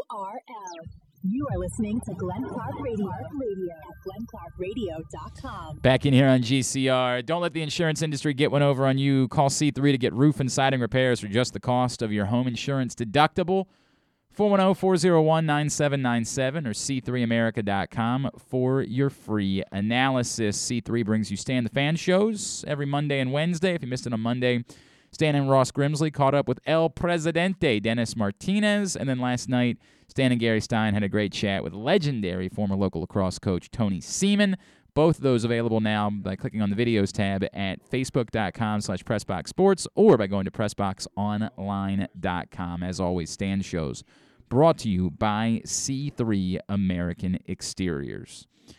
Our next guest has been doing his State of the Insert Franchise Name Here series at NFL.com. Recently did a State of the Ravens piece and pretty bullish about the Baltimore Ravens in 2021. Joining us now, he is Adam Rank from NFL.com. Adam, it's Glenn and Kyle back in Baltimore. It's great to chat with you. Thank you so much for taking a couple of minutes for us this morning. Oh, no, thank you for having me. I really appreciate it. It's funny. It's surprising when you're talking about being bullish on Baltimore, because I wonder, I don't know, I was kind of surprised at the comments. Do people, I guess, outside of Baltimore don't think they're good? I don't get that. It's a weird bit, Adam, where we're still pretending like Lamar Jackson's not one of the best quarterbacks in all of he's just a runner. It's unbelievable. It is. I had a take years ago, and I'm so unwilling to admit that I might have been wrong about this. Instead of just acting like a reasonable human being and saying, oh, no, that guy's really good, and all they ever do is win lots of games. Of course they're one of the best teams in the AFC going into the season. Yeah, it's funny, too, because I live in Southern California, and just to kind of, to put it out there, I'm also an Angels fan. Okay, I saw that in the piece, yeah. Yeah, I'm sure. Oh, yeah, because I think I made a crack about Dylan Bundy. Yeah. Thanks for that, by the way. Yeah, well. You fooled me for 1 year. You should have traded him at the deadline, but I know that's not why I was calling in today. By the way, you've got Shohei Ohtani and Mike Trout, right. so I think your life is okay, Adam Ray. And Jared Walsh. He's pretty good. Okay. He's good. Well, it's funny because I feel like the DNA of people who think that Lamar Jackson is just a runner are also the same people who think that Ohtani should only hit. Right. What's the cross-section? What's the common theme I'm finding here? But, yeah, so it's surprising to me. I think that Lamar Jackson is just proven himself time and time again. I mean, he's a great player. Like a couple of years ago, it was disappointing. He got bounced in the first round or the first playoff game against the Tennessee Titans, but got that win back the following year. And now you look at a team that's probably improved a lot over the offseason. I don't know why people are being so dismissive of the Ravens. So let me touch on a couple of things that you brought up in the piece. And one, I love the term, and I know you use it for everybody, competitive urgency, because I feel like that's almost an extended question in Baltimore, because there are, beyond the people that are just insane, there's another group of people that says, well, you better win now because it's going to get tougher after you pay Lamar, right? And, the Chiefs just paid Patrick Mahomes, and they were in the Super Bowl. I get it. They didn't have any offensive linemen. It's a whole different story. They've seemed to address that just fine this offseason. Do you think that the urgency should be higher in Baltimore because it might get tougher in the coming years? Whether Lamar's contract comes before this season or after next year, it's coming, and it'll start kicking in the next 2 to 3 years with some big numbers. Yeah, I think you see that with a lot of teams. I know that the Seahawks, had a little bit of a limited window because they were able to pay all their defensive stars because Russell Wilson wasn't making a lot of money. But I think, though, as you mentioned with Patrick Mahomes, the Chiefs were still able to go out there and have the same kind of off season that any other team would have. And I've started to come to the conclusion that the salary cap to me is more like a myth. It's like an excuse you throw out there. I kind of liken it to my children. When somebody is like, hey, can you help me move today? I'm like, oh, I got my kids. I can't really do that. Man. Oh, but you know what? But if somebody's got they got a free round to a really nice golf course, I'm like, I don't have kids. Yeah, I'll get a babysitter. I'll drop them off at their grandparents. Right. So I understand. Like it is a luxury to have a quarterback on his rookie contract, and you do want to cash in as quickly as possible. But I think that ultimately, and we're talking about the Ravens here, who have been competitive and good for, I don't know, forever. Like they never have a problem finding talent. They draft well. They sign smart free agents. They make great trades. I'm not even worried about it in the least. So why it would be nice, I think you just want to win because you have a good quarterback. But I think that the salary cap thing might be something that's a little bit overblown, just a touch. I don't necessarily disagree. And it comes up a lot when people revisit the Joe Flacco era in Baltimore, as if we completely ignored the fact that the Ravens had a horrendous stretch of drafting. Just missed on Matt Elam and Brashad Perriman, and every early round pick for a few years was a disaster. And we say, well, yeah, but it was the quarterback and the salary cap. That was the problem. And ignore the fact that you have to actually draft players that help you when those things occur. So I understand exactly what you're saying. Adam Rank is with us here on Glenn Clark Radio. Adam, I think the other concern is, okay, we know the Ravens are good. Separate the people that are insane, right? We know the Ravens are good, but we're still concerned about their ability to beat the best teams in the AFC when it matters the most, because they've still, in the Lamar Jackson era, won all of one playoff game to this point. How far off do you think they are from the Kansas City Chiefs, maybe the Buffalo Bills, other teams at the top of the AFC? I think they're right there. I think they're in the main event picture. I know I use a lot of wrestling analogies, but they're a main event team. They're a team that's challenging for the championship. Obviously, the Chiefs have won the AFC in back-to-back seasons. The Bills did very well last year. But the thing to me is that they are right there. And I know that it's been frustrating, perhaps, that they've only won one playoff game. But we've seen this from other teams. The Kansas City Chiefs made some missteps before they were finally able to get over the hump, and now they've put together a nice little stretch. The Titans, made one little miracle run to the AFC Championship game, and now their fans think they're the greatest team ever. And the Bills, the Bills were very fortunate last year. And so, to me, I don't think they're far off at all. And, I think the biggest thing is finally getting over the Chiefs and finally winning that game.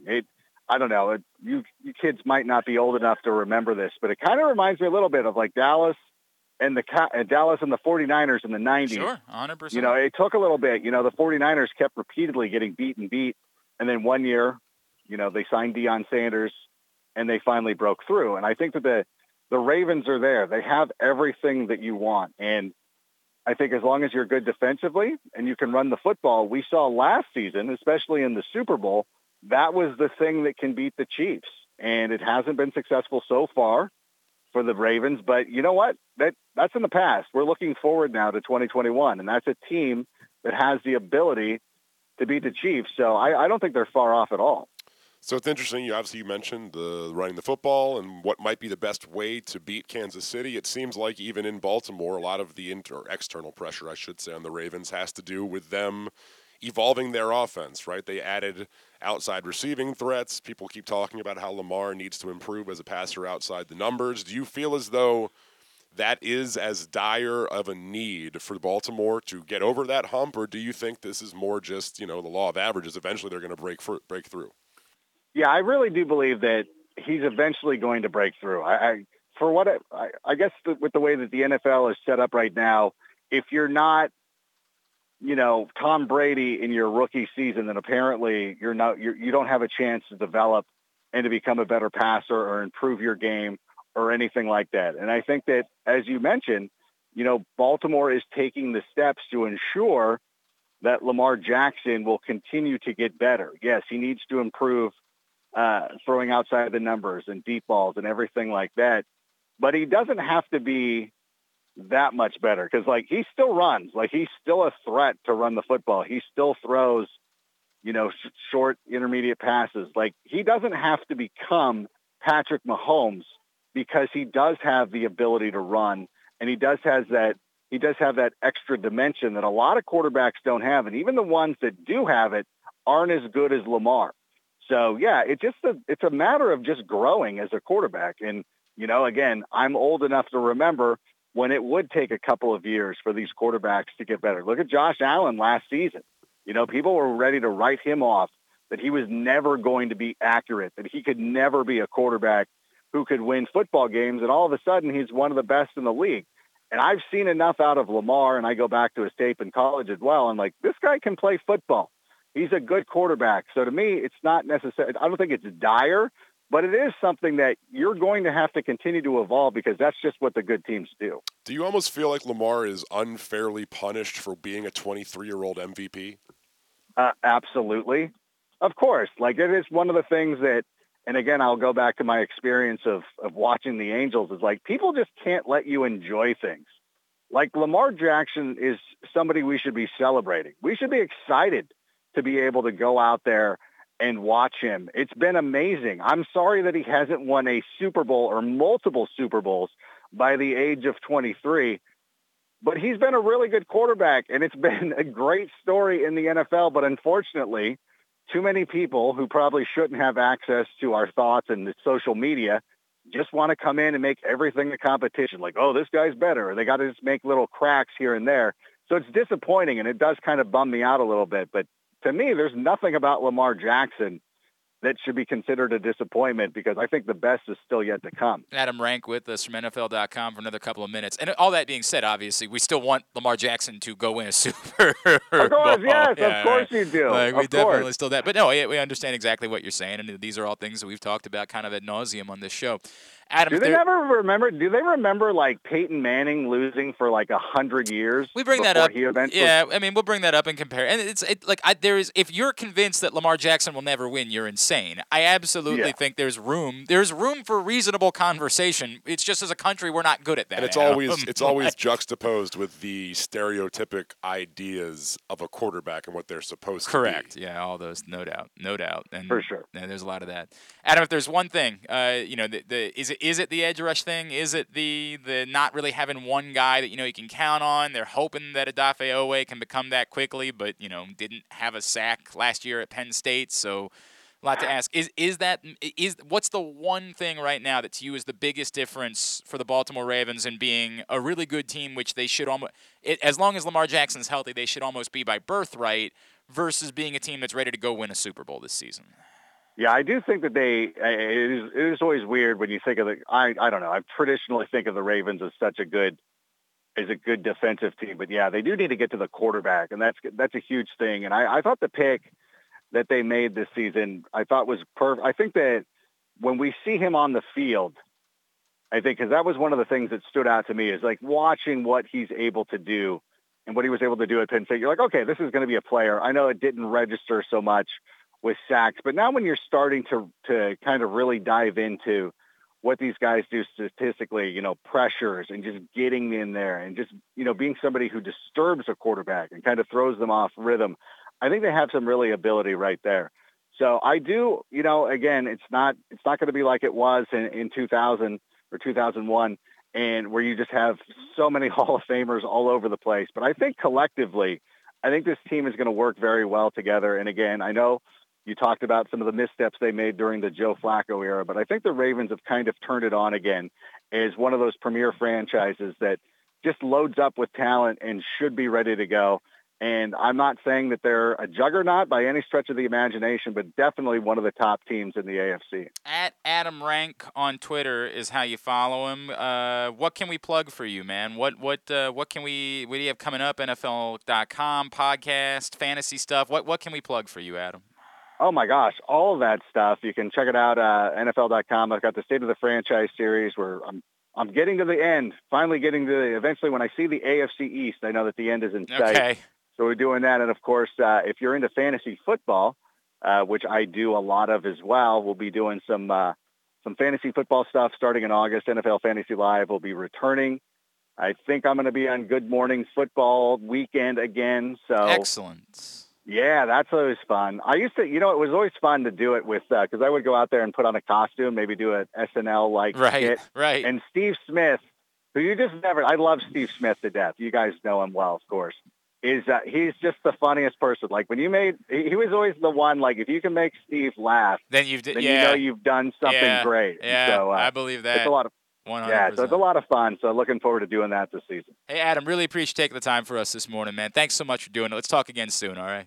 Oh, the pleasure was all on this side of the phone, and I will look forward to a future invitation. Love that. Adam Rank, NFL.com, great dude, and I appreciate a very reasonable thought process. What a reasoned, there is every reason to believe the Baltimore Ravens are a very good football team. They, use a couple of wrestling terms, to be the man, you got to beat the man. I obsessed over it last year. We're going to obsess over it this year. They got to prove they can beat the Chiefs. They get another shot at it very early in the year. We will the tenor of this season will be defined, unfortunately, by what happens that night.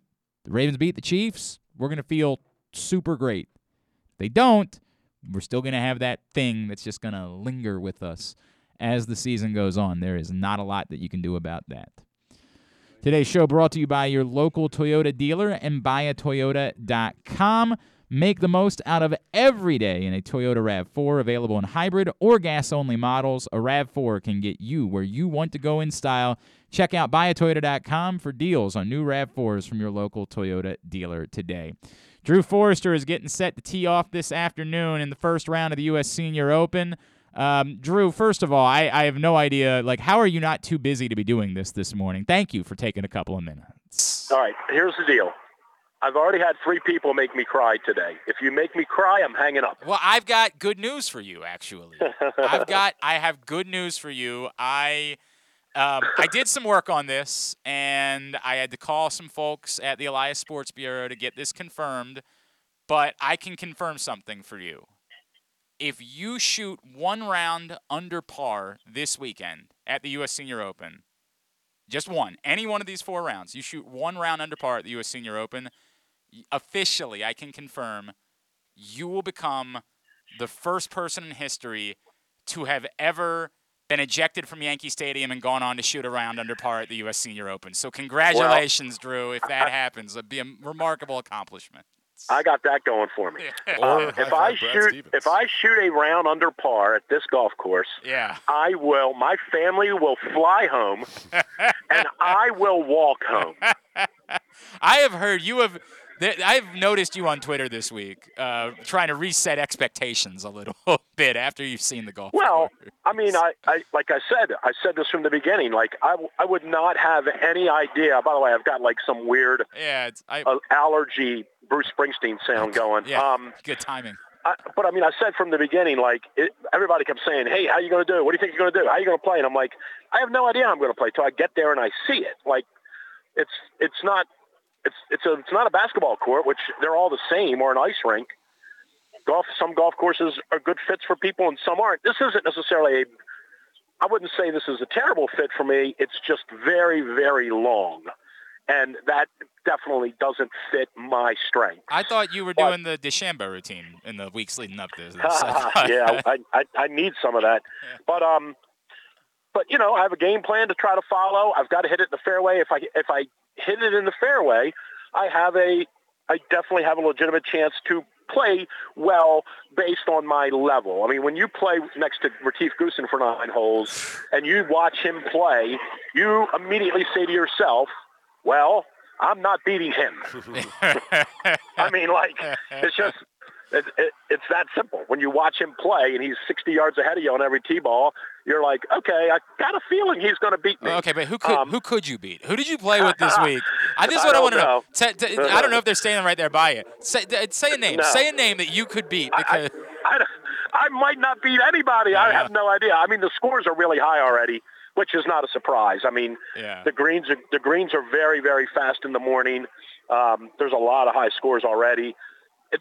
It's and every amateur, you know, nearly every player is staying in the same hotel here, and every amateur is pretty much saying the same thing. Like, dude, if I could shoot 80, I would be thrilled. Wow. Do I want to shoot better than that? Of course, but like when all the dust settles, if I shoot 80, I would be thrilled with that based on the golf course for me. And most of the guys that I've hung out with amateur-wise, everybody's kind of says the same thing.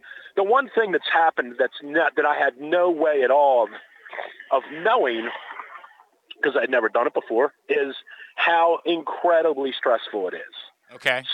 Way, way more stressful than I would have ever given it credit for. I actually think the golfing part today will almost be a release. Wow. I'm looking forward to it because I haven't actually played golf in 4 weeks. I played 9 holes yesterday and 9 holes on. I actually played more than that yesterday. I think I played 14, but I skipped around.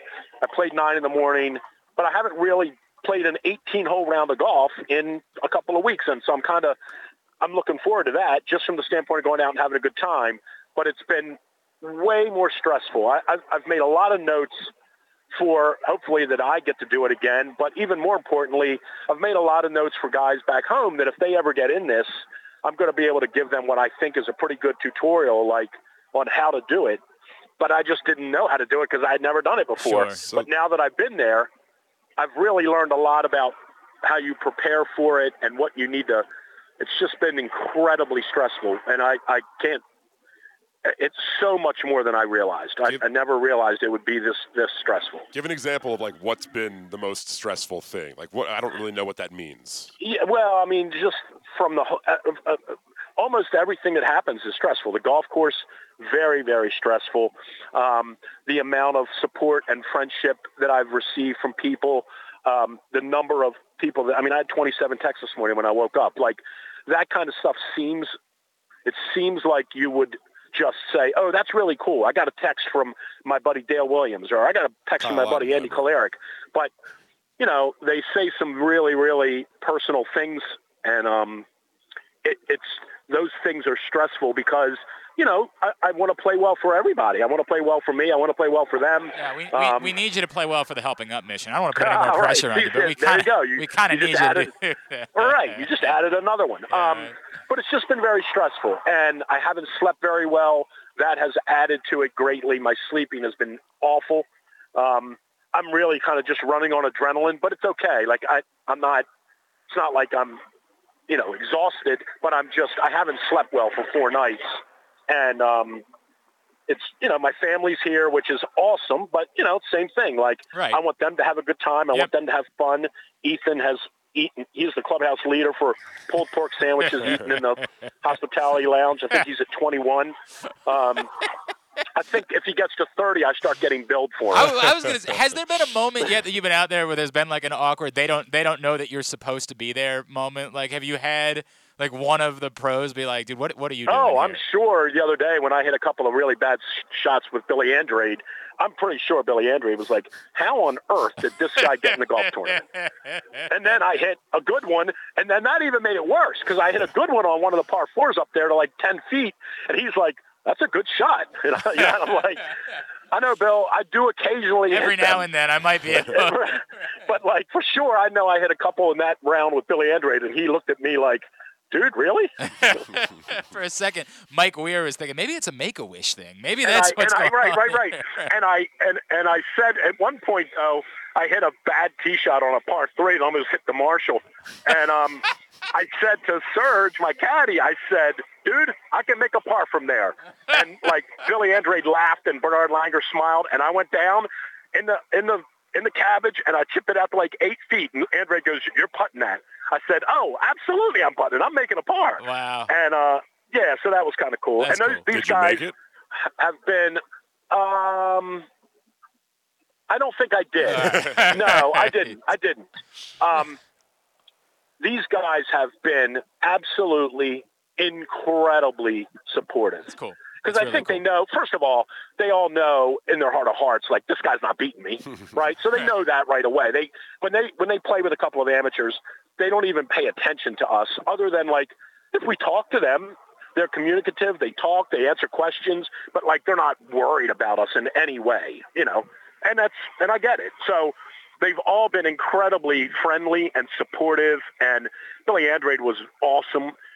And then yesterday I stumbled into this pairing with Retief Goosen, which was, these are like children. You don't like to put them in any order, but this 9 holes I had with Goosen yesterday was probably my highlight of the week. And not even because it was necessarily him. Like, obviously I know who he is. I'm a fan of his to the extent that I'm a fan of all those guys who are great players and win majors. But I didn't seek him out. I wound up on the 10th tee, and he was standing there by himself, and he's like, "You want to just go out with me?" What am I going to say? No. Right. So, yeah, correct. But we had a great 9 holes together. I got him right away. I started talking about South African wines, and like he was hooked because he owns a winery in South Africa. Sure. So that part did you do any of it? Did you do any likely? Did you do any material at all this week with these guys? I didn't, but I'm still waiting. Couples was on the range yesterday. I had not seen Fred Couples the whole week. I didn't even know if he was playing. I thought he might have withdrawn because of the heat. And you were going to go over and walk and guess to see if you both knew what color underwear Jim Nance was wearing today? No, I was going to walk up to him and say, "Freddie, I'll make you a deal. I won't tell you about your poster I used to have on my wall if I can just get one picture with you." But I never got the opportunity to do it, and I haven't looked at the tee times to see when he plays to know if I'm going to catch up with him or not. He would be the only guy, I got pictures with Langer and Goosen and those guys because I just wanted to do it. But, I would love to be able to meet Couples just because I've never had the opportunity to do it. So he's teeing off at 209. I got a good pairing today. I got a guy that I've already played with once who's very, very good. This guy, Harry Rudolph, legitimately, I really think he has a legitimate chance to make some noise in this tournament. He's a professional out of San Diego, but he was a hotshot college player 20 years ago. He's played a lot of golf with Mickelson. He's from San Diego. I played with him the other day. He kills it. He could make some noise. I would not be surprised to see him today in our group shoot a couple under, and then I'm playing with a guy out of Louisiana, with another guy who I met yesterday. I'd not met him before, but I met him yesterday, and I'm happy with the way the pairings worked out. At first, I did kind of want the early-late draw, so that I play early this morning and late tomorrow, so that I've got some downtime. But it's kind of I really need some anonymity in this thing. For me, just the way I operate, I really don't want a lot of people around. I can't wait to get on that tee at 3:00 and hopefully have nobody around. Well, you said you're the last guys out, right? We're the next to last group out. Isn't that normally reserved for like the leaders? Don't they normally let? Saturday and Sunday they do. Okay. So I thought that I'm not even kidding, Drew, and you're gonna. I thought that was we're a little bit worried that these guys might take a while. No, not at all. I mean, because amateurs. And I'm playing with 2 professionals. So when I say professionals, they're not Champions Tour players, but they are playing in the event as professionals. Right. So No, they just. I don't know why. I don't know how the pairings happen, but I'm happy with it. We're the last group to go out. I really like that. Now that it's all unfolded, I think that's a benefit for me for sure. In that nobody's going to Langer and his group Langer and Els are teeing off at 2:20, so the entire 7,000 people that are there are all going to be with them. Well, they'll be waiting for you on 18, though, won't they? Like, if you guys. I think they'll be gone by then. Oh, you think they're just going home? Yeah. As soon as Langer holds out, they'll be leaving. They'll be heading home to Omaha somewhere. All right, fair enough. So, by the way, how is Colin Montgomery only 58 years old? He's been 58 years old for like the last 20 years, hasn't he?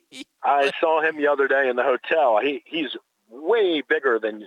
He is a big guy. Yeah. I never realized how big he is. Not stomach-wise, just big. He's a big, broad. He's an athletic-looking guy, like a rugby player almost. Okay. I always thought I honest to God, I always thought he was like 50 years old when he was competitive. Like I thought that was the way it goes. It's weird because you see these guys in the hotel, and you're so used to seeing them with their distinctive hat and their logo, or their shirt and their logos, and when you see them in the hotel.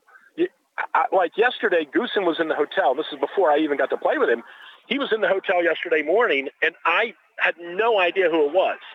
I literally didn't. I'm like, man, who is that? And then his caddy brought his bag down, and he had his name on his bag. And I'm like, oh, hell, that's Goosen. Right. But I didn't know it because he had a T-shirt on and shorts, and and I've seen a lot of that. Like Corey Pavin walked in the other night, and I'm like, I think that's Corey Pavin, but it could just be an older, small guy. Yeah, that's cool, man. Well, it's look, I know this is a dream for you, but first of all, I'm not. I'm proud of you, and I genuinely believe don't make this me cry, is cool. or I'm not going to do any of that because I don't care that much. No, I'm proud of you, and I think this is awesome. I watching you do this and knowing how much all these guys mean to you and being able to rub elbows with them, whatever happens this weekend, I hope you go make us a bunch of money for the Helping Up mission. That would be amazing. I know you want to make the weekend and qualify for the senior amateur. That would be cool. But more than anything, so $5 a par, man. I'm excited. It was $5 a birdie, is what we said. Okay, that was we should rethink that. Reconsider is what you're saying. We might be in trouble asking for. Well, no, there's some birdie holes out there. I just gotta get my ball on the green and figure out a way to make them. Go do it. Just go do it. All right. Yeah, it's gonna be fun. Go do it, man. I'm looking forward to it. Seriously, whatever happens, congratulations, brother. I appreciate you guys. Genuinely happy for you getting this experience, no matter what. Yep. And if you're there, you might as well go ahead and win. It's been a blast. Right. No pun intended. All right, buddy. We'll talk to you soon. See you. Bye-bye. Drew Forrester, DrewsMorningDish.com, checking in with us live from Omaha in the U.S. Senior Open, where he is teeing off today at 2:51. I don't actually, now that I think about it, I don't know if that's 2:51 local time or 2:51. He said 3, so I imagine it would be. Well, if it's. He said 3, I think approximately kind of thing. So. Well, yeah, but is that 3 local time or 3 Eastern time? Well, that would be 4 if it was local time, right? No, it would be 4 Eastern time, 2:51 Central time. I don't know. He told me 2 initially. What?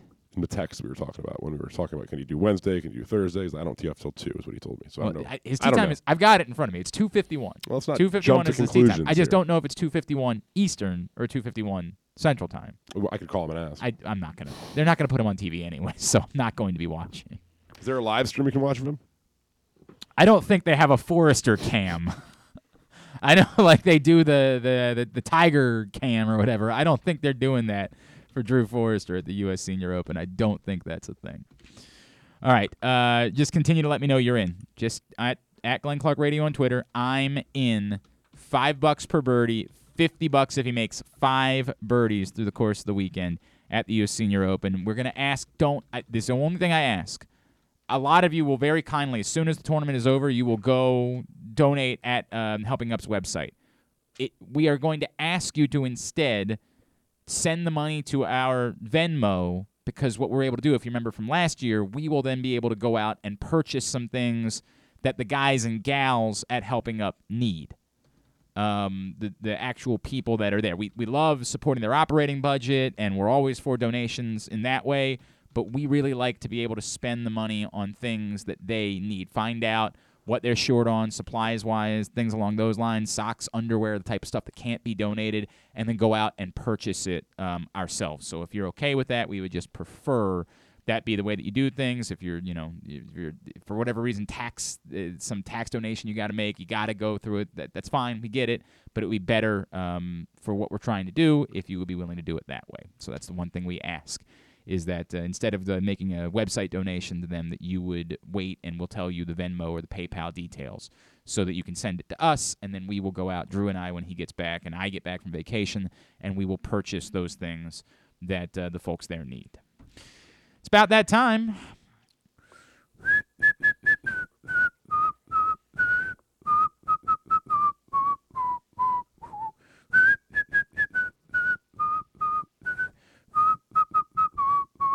Because they don't care about the young folks.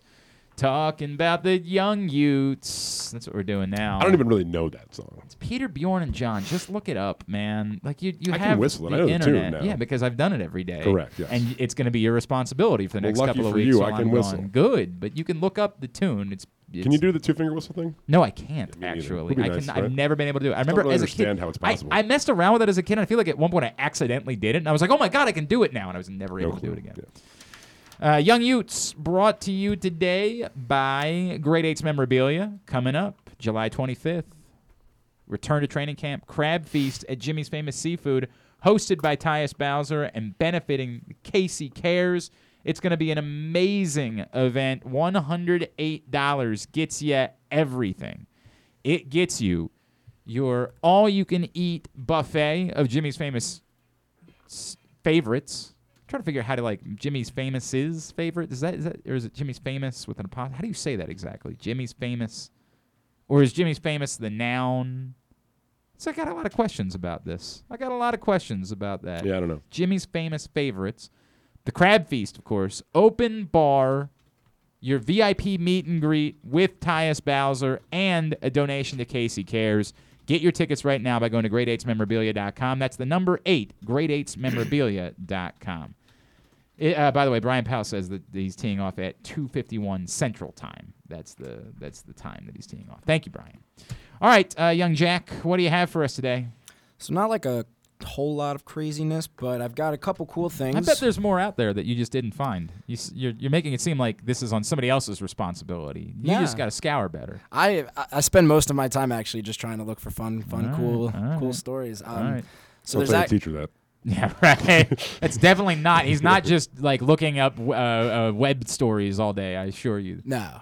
But so I actually stumbled upon I found it on TikTok, and then I started exploring it more and more, and then I actually tried this recipe. So it's actually pretty cool. And is he trying to make it Jack in the kitchen? Is that what's going on? So it's this new thing called pasta chips. I don't know if you're familiar with that. So pasta chips? Yeah. So it's this new trend that it's gone pretty viral in the last week or two. So what you do is you take just normal whatever kind of pasta you want, you cook it normally. Okay. And then you can put whatever you want on it, like any sort of spice, any kind of Pig's cheese. blood. I don't know if that's gonna taste good. No. I don't know if that's really goes well with pasta. Airheads. Maybe not. All right. Anyway, so what you do is you take the pasta, the cooked pasta, and then you can kind of season it however you want. You can put some sauces on there however you want. I actually tried it with buffalo sauce. Okay.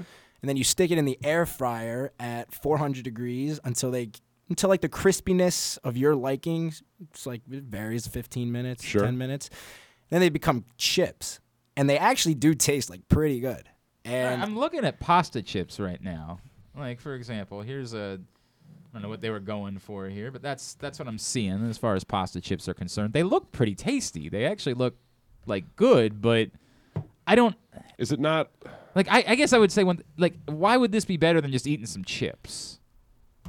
It's probably not. I mean, that's my issue here. Yeah, no, it's probably not. It's just like, new and cool, and people are can't- going to try new things. I just don't feel as though it's like improved anything. Are you a big air fryer guy? Is that one of your preferred methods of cooking? I mean, I use it at school. Yeah, it's pretty. I hear you. Pretty practical. can dorm Where do you friendly, live? Where do you live on? I lived in an off-campus apartment. That's what I was gonna say. I don't know about the space-wise if an air fryer in a dorm is like. No, it's pretty. Anything can air be a fryers personal are- pizza. Thank you. That's with will a and good point. determination. Yeah, that's a Glenn. good point, Kyle. Thank you. But once I got past the, kind of feels like you're eating just like uncooked pasta. That's what I in was the beginning. wondering. That was what I was worried So about. I was like, am I just gonna like eat raw pasta? Right. And then like the crunch actually kind of resembles a chip.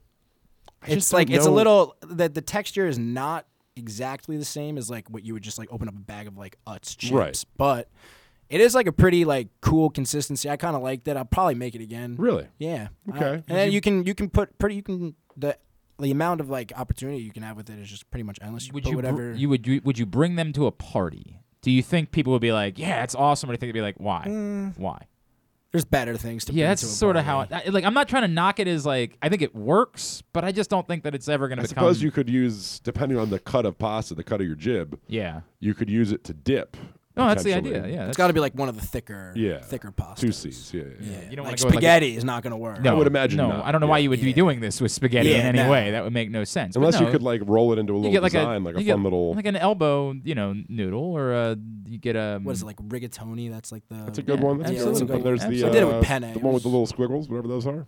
Oh, those ones. Yeah. The one with the little squiggles. I don't know what they're called. They're the ones that sometimes people use for like mac and cheese that are. It's like bow tie almost. Well, it's bow tie. Yeah, that'll not work. That, not that. The ones that are pasta ones. You know. I don't know what you think you're saying. They're like a double helix almost. No, I know you're talking about. It's like Double- it's like spiral. It's Yeah. I know what he's talking about. I don't know the name. But they could get a good coverage of dip on that. You could get them in the nooks and crannies, and then you're transporting more dip on your chip than you would have otherwise. Oh, You know? I know. What is that? I don't even know what that's. That's so funny. Farfalla. No. It's not right. No, it's called. Did double helix pasta turn up something? Yeah, it did. Look at me. It did. And somebody's saying it's called Fusilli, but I don't think that's it. We'll be here all day. Just go ahead.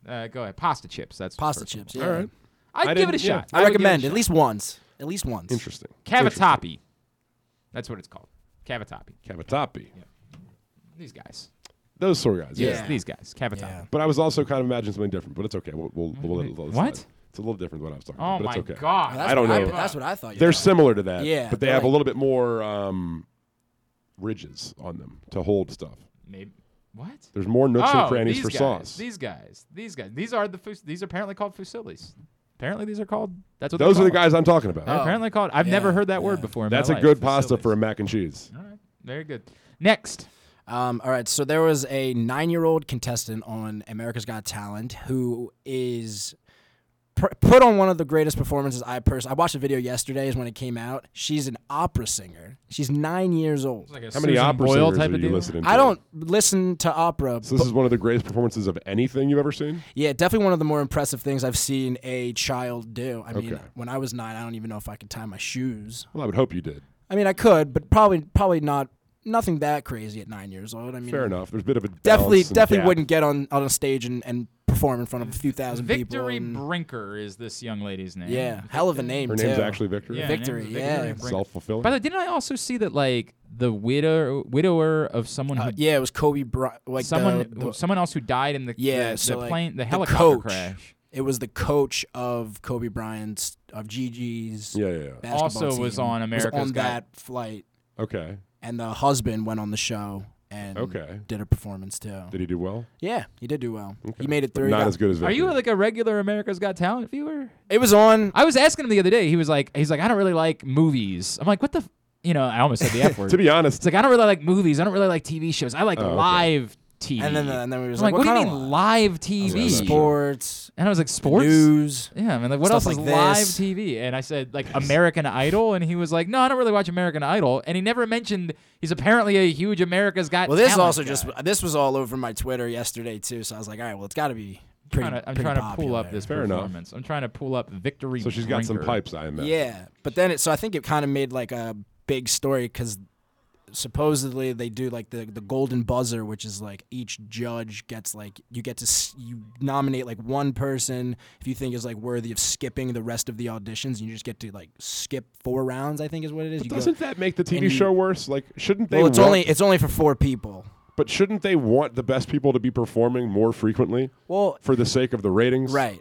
But so what? Here, hang on a second. I found this young lady's performance. Let's see. Oh God, right there. Give me the.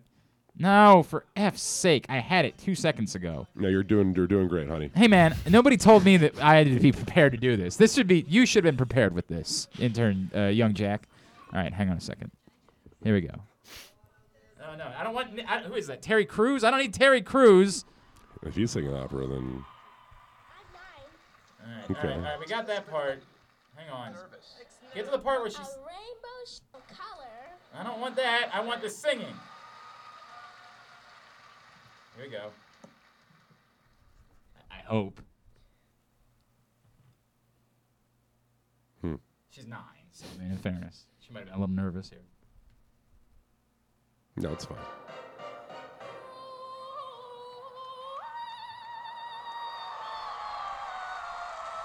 Pretty impressive. She's got some pipes on her for sure. Sounds a little different than the little girl talking about random 9-year-old things.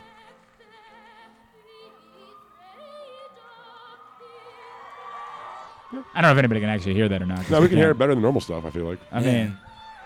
Yeah, she's got some pipes. Good for her. The girl can sing. There's no doubt about that. No. I wonder if it's one of those things. The girls don't have this as much where, like, guys go through puberty and they lose their ability to sing. Do you think that happens to girls, or is that not a thing for them?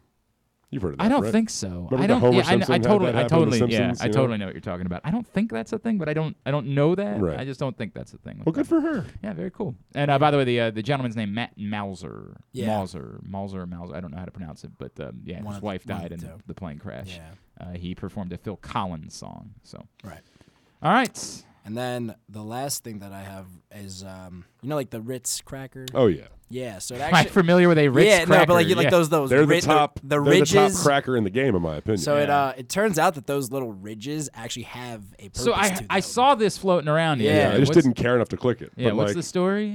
So like the ridges are actually designed to help you, like if you have like a cheese or something like that, it's actually designed so like if you roll it right across, all you have to do is just like a little tiny peel, and it's perfect right down the middle like every single time. So it's kind of acting. Wait, as wait, like a say that knife. again. Say that again. Like if you had like a platter with like the Ritz crackers and with like, a hard cheese is what we're talking about here.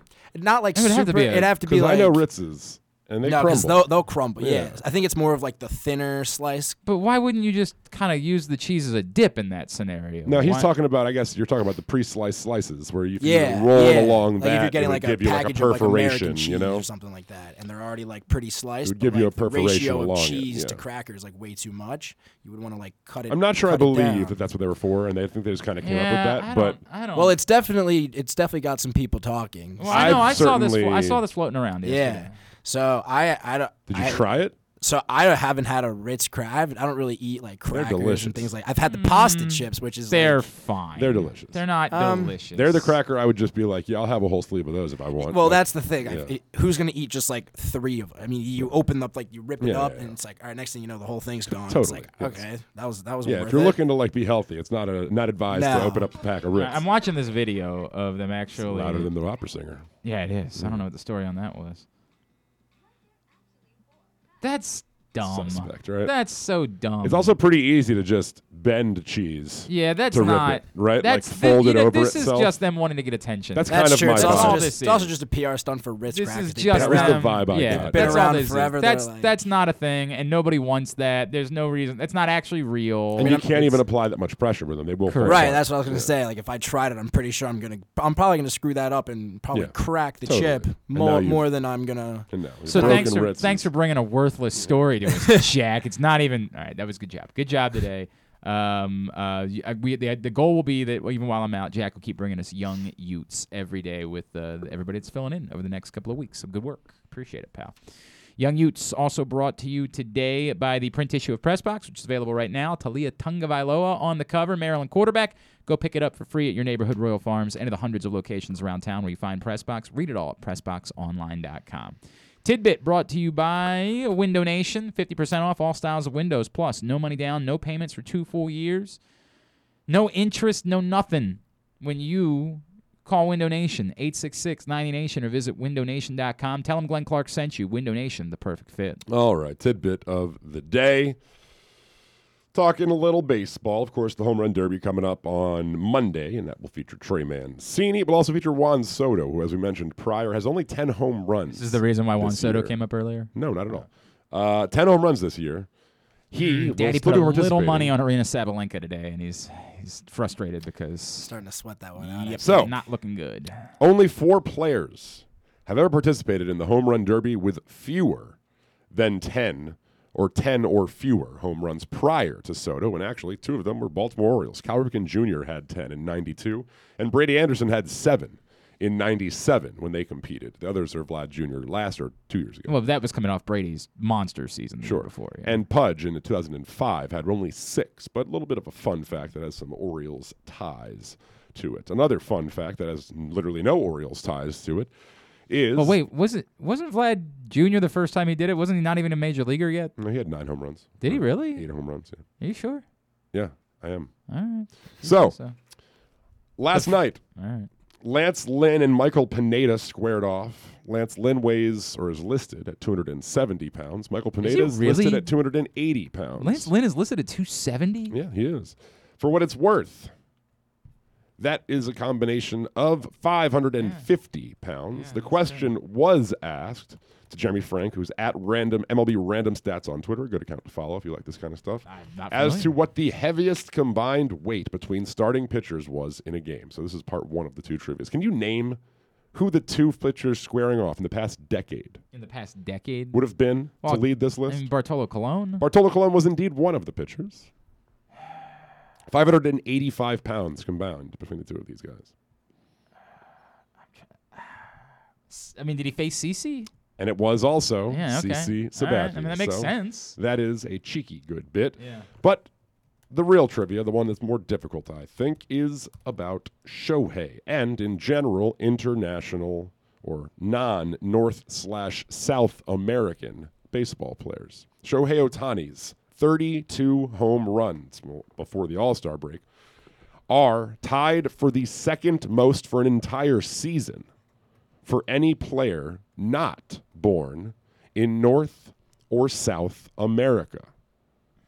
One player born outside of North and South America had more than 32 home runs in a season. And it came in the past 3 seasons. Who was born outside of North or South America? And Ohtani broke the record for Japanese born. For Japanese players. So it's not a Japanese player either. That's correct. I mean,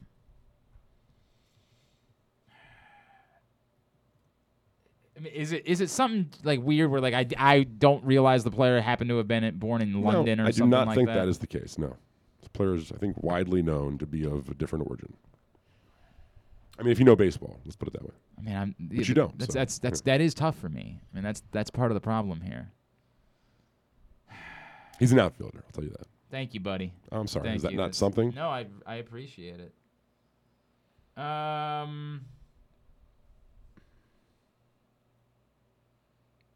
Is it Shin-Soo Choo? It is not Shin-Soo Choo. Because he's Korean. Yeah, but it's not him. Is it another Asian player? No. So it's a European player? It is. I don't remember.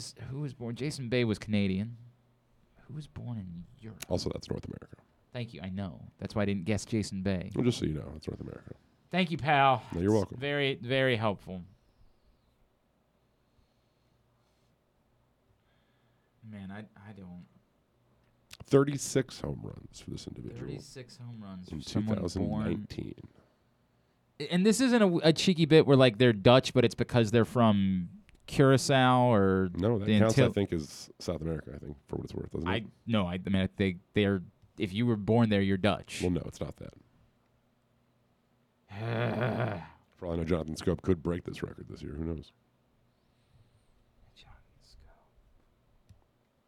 From. I don't know. I really don't know. In 2019, 36 home runs for the German-born Kepler. Max yeah, son of a Kepler. bitch. Why did I forget about Max Kepler? Why did I forget? That's on me. It definitely knew. Damn it. No, good job. I knew that, and I feel stupid for that. All right. That's why I do Tidbit. this. No, you're right. Tidbit was also brought to you by Mobile One. Mobile One full synthetic motor oil helps extend engine life. Visit your local Jiffy Lube service center. Ask for Mobile One. Tubular brought to you by C3 American Exteriors. Don't let the insurance industry get one over on you. Call C3 to get roof and siding repairs for just the cost of your home insurance deductible. 410-401-9797 or go to c3america.com for your free analysis. Here's what's coming up totally tubular-wise. The Orioles wrap up the series with the Jays. The rubber match tonight on MASN, 7 o'clock. Alek Manoah, Keegan Aiken, the pitching matchup there. MASN 2, Nationals Padres at 9. It's also joined in progress on MLB Network later on. MLB Network has Dodgers Marlins at 12, Yankees Mariners at 4. The second women's or ladies semifinal right now, not looking good for Arina Sabalenka. She's down a break in the third to Carolina Pliskova. That's on ESPN. Just like I predicted. Yeah, you did. You called that. Later on, Phillies Cubs at 8 on ESPN. ABC Game 2 of the NBA Finals tonight at 9 between the Bucks and Suns. Round 1 of the U.S. Senior Open where Drew Forrester is. They're picking up coverage at 1 on the Golf Channel. They're bailing right about the time that Drew Forrester tees off. So, not ideal. As they'll switch over to round 1 of the John Deere Classic. The Spelling Bee is tonight, 8 o'clock on ESPN2. NBCSN, that could be a good bit for tomorrow for you guys to do. You could do give Jack a Spelling Bee about sport. We used to do that with, it was pronunciations that we used to do with Ashley when you were dead for a little while. Yeah. Gary Stein and I were doing this regular bit like every day where we would give a sports name to Ashley and see if she could pronounce it. It was a very we started it because one day, I don't know why Chuck Knobloch's name came up, but she called him Noblocky. I do remember that vaguely. And I said, I don't know where that would have come from, but it turned into Was a that regular. when we were doing those stories she used to do? No, it was not WTF News. This is when you were dead. This is when Ashley was you. Yeah. Years upon years ago. This is when you had fallen off that cliff. And it was a good cliff. Yeah, Ashley took over. WWE Network, NXT UK at 3, Access TV for Impact Wrestling at 8. Some non-sports highlights? Not sports. Not a whole lot going on these Thursday nights, but there is Good Girls on NBC at 10 if you're into that. Kimmel has a double dose, neither of which hosted by Kimmel. Anthony Anderson at 8 for the NBA Finals game night, and then following Wanda Sykes hosts with Nick Kroll. Yeah, he somehow gets like the whole summer off or something like that. It's a really weird Macy bit. Gray is on that. How about that? What's she doing? Singing, presumably. I mean, you say that, but like, do you know that? No. Deedus and Mira were on at 11. You sound a little Macy Gray like earlier this week. Yeah. Discovery Channel, When Sharks Attack at 8, and The Croc That Ate Jaws at 9. I doubt that's factual, but we'll see. All right. That's Is that it? Yeah. Oh, okay, very good. All right, thanks today to Drew Forrester. Thanks also to Adam Rank from NFL.com. Thanks to Gunnar Henderson. Thanks to Greg Amsinger, MLB Network. We'll get all of it up in the greatest hits section of the tab at GlennClarkRadio.com. Gonzalez will join us tomorrow morning, and a replete full of guests, of which I cannot even name. They are so important because they have not been booked yet. Not a great sign. Not a great sign. You know, irons and fires, stuff and things. We will see. But I want to thank KZ, Stan, Paul, Kyle, Jack for lifting me up the next couple weeks so I can go down and see my grandfather before he passes away and spend some time with the family. So looking forward to doing all that over the course of the next 2.5 weeks. We will do one more episode of Courts of Thunder. This is how dumb I am.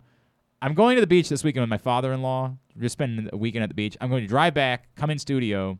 I think we're going to do it live on YouTube. Which beach are you going to? We're going to Henlopen. That's where we're headed. We're headed to Henlopen this Where's weekend. that? It's in Delaware. Okay. Yeah, it's in Delaware. It's not far from, Lewis and all that. Yeah. So we're going to go there. I'll come back on Sunday. I'm leaving tomorrow morning, come back on Sunday, come in studio, do the final Courts of Thunder for Wimbledon. Then get back in my car Sunday night with my father and my 2 kids to drive to Georgia.